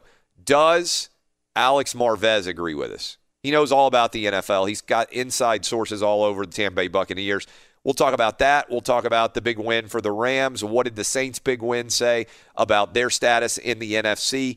All of that and more. We'll dive into every major story in the NFL with Alex Marvez. He is going to join us next. But before that, we know you're a big sports fan. Football season's here, and a lot of people are excited to wager on games. You can get in on the action with MyBookie.net. MyBookie.net is the industry-leading sports action website that offers real Vegas odds on football, baseball, all your favorite sporting events. You can take a side, the total, or you can even bet the over-under on how many fantasy points a player will score.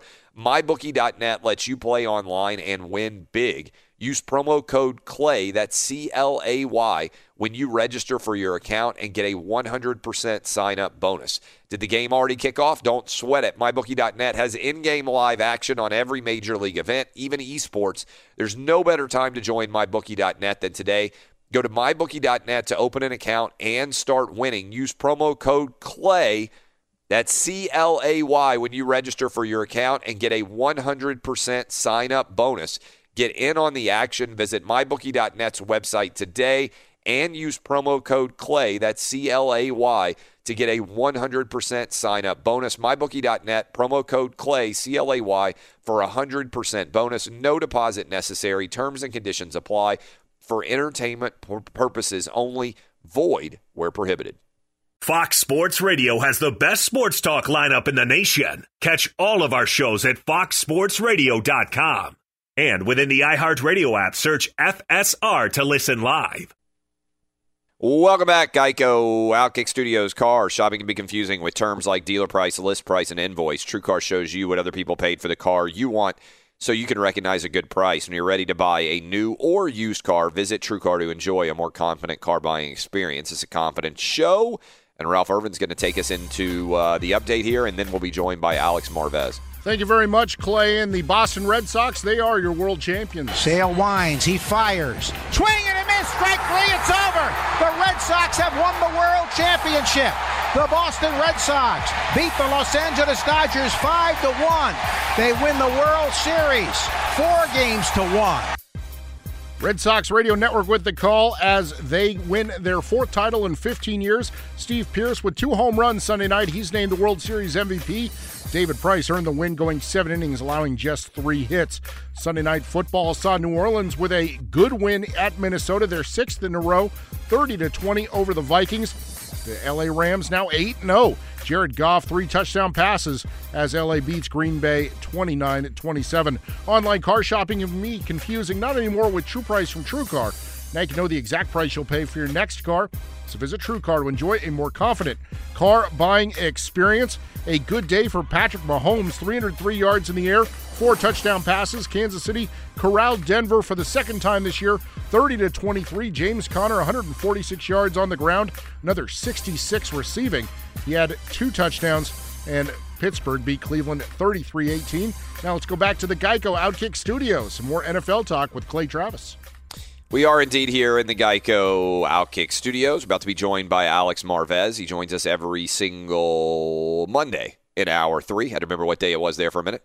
He joins us every single Monday in Hour 3, and we are here in the Geico Outkick Studios where it's easy to save 15% or more on car insurance with Geico.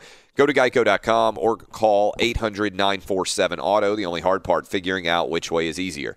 All right, Alex Marvez, right off the jump here. Is the Jameis Winston era in Tampa Bay over?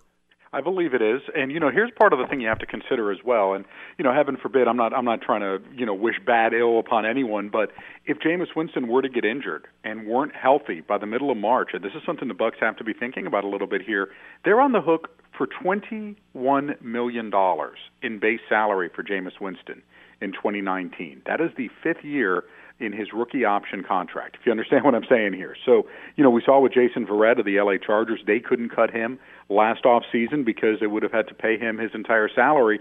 It's the same with Jameis Winston, and at this point, 10 interceptions, leads the NFL, but let's not forget, Jameis missed the first 3 games. You think Deshaun Jackson is talking about wanting to get traded from Tampa Bay if Ryan Fitzpatrick is still his quarterback? And listen, Fitz has his flaws, but at least he doesn't turn the football over nearly as much as Jameis Winston is right now. I mean, this Bucs team, you're talking almost historically bad when it comes to turnover margins and things like that, Clay. I mean, they're tied for last in turnover margin at -13. They're last in turnovers with 19, last in interceptions thrown with 15. Oh, and by the way, throw in a defense that's tied for second worst in takeaways with just 6. So think about that margin that they're working on here. And, of course, you put up 576 yards of offense yesterday against the Bengals, and it didn't matter. You still lose. Jameis got to sit, man. So if he sits and you go with Ryan Fitzpatrick, are you then saying on top of that you would let him go at the end of the season if you're the Bucs? I think you have to. I mean, what's the end game here? You're going to pay $21 million for Jameis Winston? I mean, what is it? Nick Saban was the one who once told me, and I'm sure you've heard it, if you keep doing the same things, you get the same results, guaranteed. It's the same thing with Jameis Winston. Those 4 interceptions yesterday, Clay, when you look at them, they weren't anyone else's fault but Jameis Winston. It wasn't like there was a DB making a great play. It wasn't like there was a tip pass. It wasn't like there was a wide receiver out of position. It was, again, more Jameis Winston, bad judgments when he's throwing the football. He doesn't take care of it. He is far too sloppy with the ball, and after a while you just have to realize this is what Jameis Winston is. I think this was the game where you just really figure out this is Jameis Winston. Because it's not a supporting cast. I mean, he got a decent enough support from the running game. Mike Evans is fantastic. Deshaun Jackson's still one of the game's deep threats. You got 2 really good tight ends, Cam Brayton, O.J. Howard. Chris Godwin would be starting on other teams. He's their number 3 wide receiver. I mean, so that's what I think you have to do. You move on from it. Now, what's the answer? At quarterback, that's a little bit tough, right? Because the Bucs find themselves in that netherworld type position where you're too good to get a top pick, like a top 3 or 4 pick, and you're probably picking in the middle of the round, but you're not bad. You know what I mean? You're good enough to be in the middle of the pack. So, Clay, I don't know what their answer is, but listen, Kansas City and Houston figured it out, right? They made trades for Deshaun Watson and for Patrick Mahomes, and they were teams that had made the playoffs the previous year, and they're doing just fine. So whoever's running the show in Tampa Bay, and that's one more thing about this, Clay, to point out here. If you're Dirk Cutter, you need to win now. You do not want to risk your job going another season without a playoff appearance. I would imagine Jason Light in the same boat, the GM. So you need to put whoever's on the field right now that's going to give you that chance, and Ryan Fitzpatrick does. All right, so what's the value? What is Jameis Winston? Let's say that they say we're not going to give Jameis Winston $21 million. What's he worth on the open market in the NFL? He's a young guy. Would somebody give him $7 or $8 million, $10 million? I mean, I have no idea. I mean, Sam Bradford made 16 this past year. Well, let's roll that one around in our head right there, right? And Tyrod Taylor is picking up $10 million sitting on the bench in Cleveland. So he's one of those guys that a team is going to convince itself, hey, I can fix Jameis Winston, right? And we'll have him as our starter, maybe a short-term type of deal. But I would imagine that about $10 million is where he would be at, maybe a little bit more. It just depends, too, on if a team sees something in him that others don't. I mean, we're talking about a league that gave Mike Lennon a 3-year, $45 million contract, the Chicago Bears, a couple years ago. So there's a sucker born every minute, Clay, and I believe there'll be someone that pays for Jameis Winston. Whether they have buyer's remorse down the road, that's another story altogether. Saints get a massive win on the road, help to exorcise some of those demons that they got last season in Minnesota. Are the Saints the second best team in the NFC right now? maybe the first best, depending on what we see next Sunday, right, against the Rams. And that is just going to be such a monster contest. And listen, if the Rams, if they're going to go down anytime soon, I think this is it. This is one of those tough games. You're going on the road. Listen, and the Saints, that win was big last night, not only because they beat Minnesota and exercised those demons or whatever, but think about it, too. They just come off that road game against Baltimore.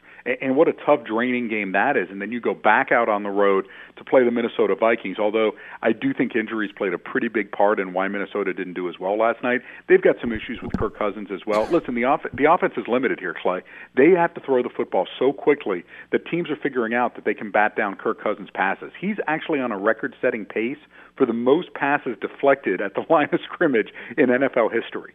So they need to figure out something else. They got to hope that Dalvin Cook's hamstring comes around and he's able to play sometime soon, maybe be able to open up some things a little bit more for them deep. But for the Saints, listen, Marcus Davenport coming to life last night with 2 sacks. That's big for this team.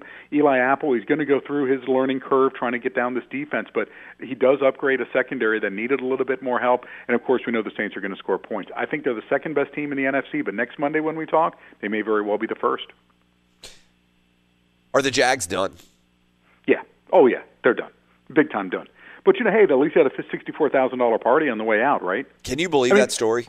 I mean, well, Clay, I heard about the $32,000 tab you and your family ran up, but that was for a lot of chocolate milkshakes and things like that. And, I mean, I get it. You got kids, and they're growing, so I understand that. But, I mean, think about that. Your team, you've lost 3 straight. You've been outscored 90-28 in these games. You have a huge contest coming up, and what are you doing? You're going to a burlesque show.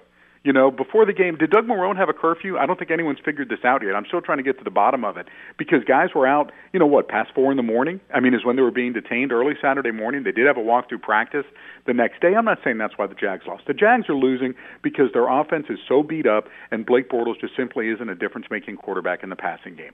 That's it. They're without their top running back. They're without their top wide receiver. They're onto their third-string left tackle, and they've lost their starting tight end. But other than that, Mrs. Lincoln, the play was absolutely fabulous. And the defense isn't stepping up either. They're not playing difference-making football outside of Calais Campbell. Jalen Ramsey had his first interception of the season, but let's be honest, this isn't the same group, the type of impact that they were making when they were talking so much trash in 2017. They're in a lot of trouble, and listen, teams are heating up. The Houston Texans, 5 straight wins for the first time since 2012. The Colts have now won 2 straight games for the first time since November of 2016. Yes, I know, making small steps, but nonetheless, a dangerous team down the stretch. And by the way, Indianapolis doesn't really face anybody all that much down the road here when it comes to contending for the postseason. Indianapolis, the only remaining team with a winning record on their schedule, is Houston. So keep an eye on the Colts making a move. And Tennessee's going to putter along. And, we talk about a quarterback decision at the end of the season. Marcus Mariota set to make the same type of base salary as Jameis Winston. Is he a $20 million quarterback, in 2019, going into the final year of his deal? But they're still going to be pesky along the way.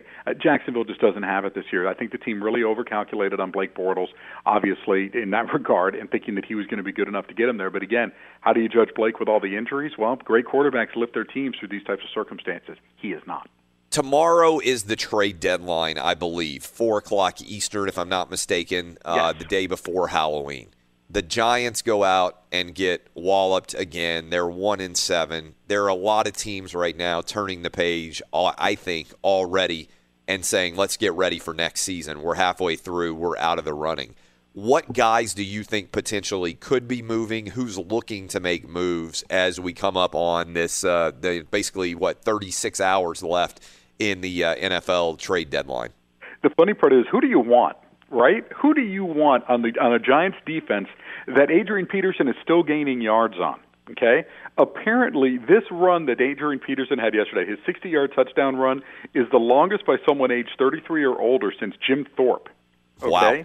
Jim That's amazing. Thorpe. It was the third, 149 yards, the third most productive rushing game for a back in NFL history over the age 33 or over since John Riggins and John Henry Johnson, a Pro Football Hall of Famer from yesteryear, okay?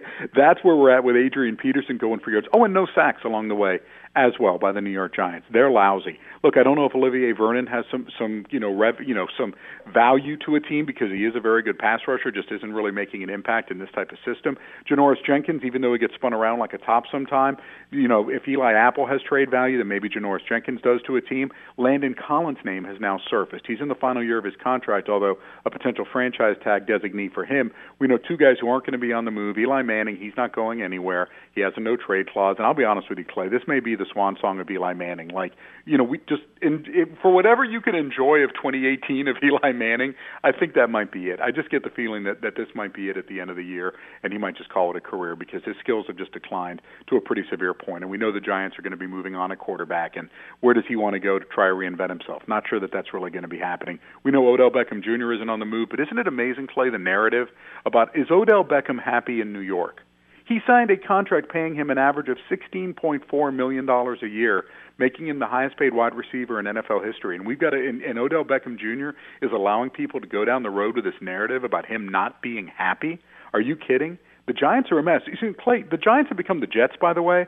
And the Jets, while they're not the Giants quite yet, they're far closer in that direction than the Giants becoming the Giants because the Giants are being run incompetently, starting with ownership on down. It is pretty wild to think about. Now, there are a lot of quarterbacks out there. Sam Bradford, you mentioned him earlier, Teddy Bridgewater, Tyrod Taylor. Do you see any quarterback moving between now and tomorrow? I don't see it because with Jacksonville, who do you get? Tyrod Taylor might be the best guy because he can run for his life and he doesn't commit turnovers. But does he make any impact plays in the passing game? I mean, aren't you just doing the same thing with Blake Bortles? And at least you know Bortles' strengths and weaknesses and can cover him up. Is that really an upgrade? I mean, could you imagine Eli Manning or Sam Bradford? And I know Eli, again, the no-trade clause, he's not going to waive it. But if Tom Coughlin wanted to try to go get this guy, could you imagine him standing back there in the pocket, having it collapse on him and him going down again? I mean, when Booger McFarland called him a lawn ornament on Monday Night Football, I mean, what a damning indictment of Eli Manning because he can't move. Speaking of can't move, Sam Bradford can't move. He's someone that's immobile himself. Teddy Bridgewater, I talked to Mickey Loomis, the Saints GM, about this. Look, he actually wants to keep him beyond 2018. They made that trade for a third-round pick for him. But really, he may just end up being an expensive insurance policy because Taysom Hill is such an intriguing guy. And they actually do refer to him as Jim Thorpe on the Saints. That's his nickname there because he's such a throwback guy. But listen, they're developing him as a QB. He's got arm strength, but, man, he can run the football. He's obviously added an interesting element when they do their Wildcat stuff. So I find him a fascinating guy. But I don't see anyone on the move right now. I just really don't, Clay, and part of that is because of the NFL itself. They changed the rules. Quarterbacks are getting injured at a much lower rate than they have been in recent seasons. I mean, who's out? Josh Allen, Buffalo's not going to make a move. Who's out there for Miami? Brock Osweiler, you're going to stick with him, but they're hoping that they get Ryan Tannehill back sooner than later. There really just hasn't been, and in San Francisco, they're going with C.J. Beathard. I mean, they could have made a move earlier on, but instead they're not, and I don't envision them because, really they're going nowhere fast. Why give up draft picks if you're not winning? So at this point, Clay, I think the quarterback market is pretty set. I mean, I just don't see anyone making that type of move because I don't see a system fit out there for a team with these QBs that are available. You mentioned that the Saints may be the best team in the NFL. What did you think about a game that a lot of people were watching between the Packers and the Rams? What stood out to you? The Rams, listen, they figured second half, such a different half, right? And they figured out some of the things that the Packers were doing on the defensive side of the football. Todd Gurley right now is absolutely ridiculous, Clay. He is the only running back in the NFL who is averaging 100 rushing yards a game, 800 on the dot. How about this? Priest Holmes and Jim Brown, those are the only other players in NFL history that have 15 touchdowns, 15 through the first 8 games of the season. Oh, and by the way, think about this. Todd Gurley doesn't care about the numbers. He cares about winning. This is a guy who goes ahead and takes and doesn't go in the end zone late in the fourth quarter because he didn't want Green Bay to have another chance to touch the football. And speaking of the Packers, real interesting story up by Mike Silver at NFL.com about this, about how the Packers are absolutely furious at Ty Montgomery, how Ty went into business for himself. Apparently he was upset at being benched in the fourth quarter of the game and other running backs getting spots in the rotation. So even though he was told, take a knee in the end zone, he didn't. He ran out with the football. He fumbled. Aaron Rodgers doesn't get to touch the football again. That's it. If Mike McCarthy and Gutekunst, the GM, if they don't cut Ty Montgomery today, I just wonder where is this Packers team headed. I wasn't all that bullish on them entering the season. I just think it's Aaron Rodgers and a bunch of other guys. And listen, they're going to be under 500 after Sunday night when they play the Patriots next week. Chiefs. what an unbelievable performance by the Chiefs again. They win by 7. Are the Broncos basically done? Do you think they could look to unload anybody? Demaryius Thomas's name has certainly been out there, along with, I think, Emmanuel Sanders. Like, there's been a lot of talk about them potentially trading a wide receiver. What do you think the Broncos are going to do? What do you think of the Chiefs as we move forward? Are they the unquestioned best team in the AFC? I mean, even Demaryius Thomas is saying it's like 50-50 if he stays. Part of the problem with Demaryius is if you acquire him, it's not like you're acquiring him for the long term, because next year he's set to make $14 million in base salary, and we all know Demaryius Thomas at this point of his career is not a $14 million a year type of player. I mean, he's still good, but not $14 million a year Clay Travis type money. You understand what I'm saying here? So, I mean, but there's a chance if a team thinks he's a short-term fix for them, he'll make that type of move. Sanders is going to stay. He still has some juice. By the way, Cortland, and listen, it's a testament also to Cortland Sutton, their second-round pick out of SMU. This guy's been fantastic, and he is ready to take Demaryius Thomas's spot in the roster. I don't see anyone else really moving on that defense. Remember, too, on offense, Vance Joseph, he needs to win to keep his job, right? And apparently John Elway is still Teflon right now as general manager of this team, but it has fallen apart over the past 3 years, and the Broncos are going to finish near the base in the basement, third place, obviously, in the AFC West. And for Kansas City, Pat Mahomes, this is just ridiculous what he is doing. He is the fourth quarterback in NFL history to throw for at least 4 touchdown passes in 3 consecutive games. By the way, 3 straight games of 300-plus passing yards, 7 of them with 300 or more yards. Only 3 quarterbacks in NFL history have done it. And the record's 8, by the way, and he may very well hit that Sunday against Cleveland in the first half. So he's just been brilliant. It's been a fun Chiefs team to watch. But you know what, Clay? We don't trust him. I mean, who do we trust? We trust the New England Patriots, right? We don't trust the Chiefs because their defense is still pretty leaky. They gave up 23 points to a Broncos offense that's having its own types of challenges. So we love watching them play on offense, but you just wonder at the end of the day, are they going to be like the 1981 version of the San Diego Chargers with Dan Fouts moving the team up and down the field, yet the defense being unable to stop anybody? Good stuff, as always. Alex Marvez, he joins us in Hour 3 every single Monday. We'll talk to you next week, my man. Sounds great, brother. Thank you. That is Alex Marvez. Go follow him on Twitter at Alex Marvez. We come back, final segment of the show, and I'm going to tell you the thing that I learned the most in both college football and the NFL, my biggest takeaways from the weekend that was in football. This is Outkick the Coverage on Fox Sports Radio. Welcome back, Geico Outkick Studios. It's never a good look when you untuck a long, bulky dress shirt. That's why Untuck It makes shirts specifically designed to be worn untucked. Go to untuckit.com to see the new fall arrivals. Untuckit.com, your solution to perfecting casual. Use promo code CLAY, that's C-L-A-Y, for 20% off savings. Biggest takeaways from the weekend. First of all, I want to give you my biggest takeaway from the NFL, from Major League Baseball. Congratulations to the Boston Red Sox, their fans. You're now the most dominant baseball franchise of the 21st century with your 4th title. It's amazing to think about from a perspective of what the storyline was about the Red Sox for most of my life. And there's 20-year-old kids out there starting off their day listening to us who are like, yeah, the Red Sox are just the most dominant franchise out there imaginable. And my biggest takeaway from baseball is actually that there was such a ridiculous decision made to take out Rich Hill that Donald Trump managed to send a tweet that everybody in the state of California and in the Los Angeles area agreed with. If you haven't seen this tweet, watching the Dodgers-Red Sox final innings, it's amazing how a manager takes out a pitcher who is loose and dominating through almost 7 innings, Rich Hill of the Dodgers, and brings in a nervous reliever who gets shellacked, 4-run lead gone. Managers do it all the time. Big mistake. I love that Donald Trump's take there is so reasonable that everybody in Los Angeles, even if they hate Donald Trump as a president, nodding their head and being like, you know what, Trump's got a good point there. Clay, he was throwing 93 miles per hour when he got taken out. He hadn't lost anything off his pitches. He had a one-hitter going. Come on. It would have been a complete game. You didn't even have to go to the bullpen. It would have been a totally different series, too, if the Dodgers had stormed back to tie it up at 2. Game 5 would have played out differently. I'm just telling you last night. At an absolute minimum, even if it didn't, even if the Dodgers had lost Game 5, they would have been able to go back to Boston, to Fenway in Game 6 and Game 7 potentially, and had a chance to win. Positive here is all the moms and dads out there, you don't have to worry about a conflict for Game 7 of the World Series going on with Halloween. You can just go have fun with your kids on Halloween, not have to worry about that. All right, my biggest takeaway from the NFL, Jameis Winston is done. I am convinced beyond a shadow of a doubt that the Jameis Winston era in Tampa Bay is over. His performance, again, the turnover situation, 71 turnovers Jameis Winston has had in 48 games as a starter for the Tampa Bay Buccaneers. 50 interceptions, 21 lost fumbles. That's it. Jameis Winston is what he is at this point in time. 48 games in, he's a turnover machine. The team can't win with him. And I'm not sure that Ryan Fitzpatrick is the answer, but Fitzmagic is better than Winston disaster. So I think you got to stay with Ryan Fitzpatrick. I don't think you can give Jameis Winston $21 million. I think that is over. Biggest takeaway from college football.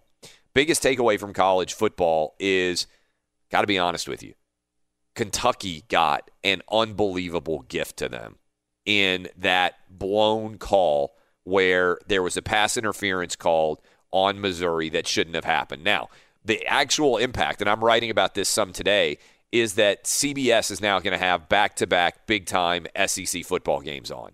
Alabama going up against LSU, opened right around a 2-touchdown favorite, and Kentucky hosting Georgia. They're around a 10-point favorite right now. Georgia is. Both road teams favored by nearly double digits. Biggest takeaway from the weekend that was in college football, I think also has to be what Mike Gundy had to say about social media. If you haven't heard this, Mike Gundy is famous for his rant, "I'm a man, I'm 40, come after me." If you remember that rant, Mike Gundy was asked his opinion on Twitter and social media in the wake of his big win over Texas, and he had this to say. Criticism where? From where? Outside noise. From where? Twitter, radio. Yeah. Oh, I'd give a rat's ass about Twitter. It's a platform for people that are sitting home drawing an unemployment check, sitting in front of a keyboard.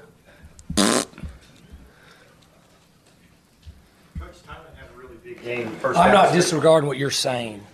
Trust me, I get it at my own house. But, I just kind of felt like that social media and Twitter is what's destroying this country anyway. So that's how I feel about it, from politics to sports to whatever. It gives people a platform to and then other people are like needling it and they're sitting at home and they're late on a payment. So anyway, that's how I feel.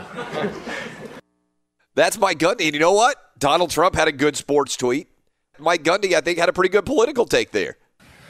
Like, Twitter's kind of blowing up the country, and the fart noises are unbelievable. 50-year-old man doing fart noises anyway. It's a ridiculous move. The only thing we needed more of was Mike Gundy to do the whole, remember, put your arm underneath your armpit and make the fart noise. My 8-year-old, he loves that. It's his go-to move. Fart noise. Hey, Dave Roberts. Dave Roberts in L.A. You know that you have gone and screwed up when you're Dave Roberts. And Donald Trump is more popular than you in L.A. this morning for sports fans. Sports fans are like, man, if only Donald Trump had been the Dodger manager, we'd have tied up that series at 2-2. You know you've done and gone and screwed up when Dave Roberts is out there right now and people are like, if only Donald Trump had been in the Dodger uniform in the bench, we'd be tied up coming into Game 5. That's how bad Dave Roberts' managing job was. Congratulations to the Red Sox. Sweet Caroline. They've even managed to colonize now New York, and turn it into a Boston anthem. Good job by the Yankees on that move. Love the show Monday. Go download it. Follow me on Twitter at Clay Travis. I'm out. O'Reilly. You need parts? O'Reilly Auto Parts has parts. Need them fast? We've got fast. No matter what you need, we have thousands of professional parts people doing their part to make sure you have it. Product availability. Just one part that makes O'Reilly stand apart. The professional parts people. O'Reilly Auto Parts.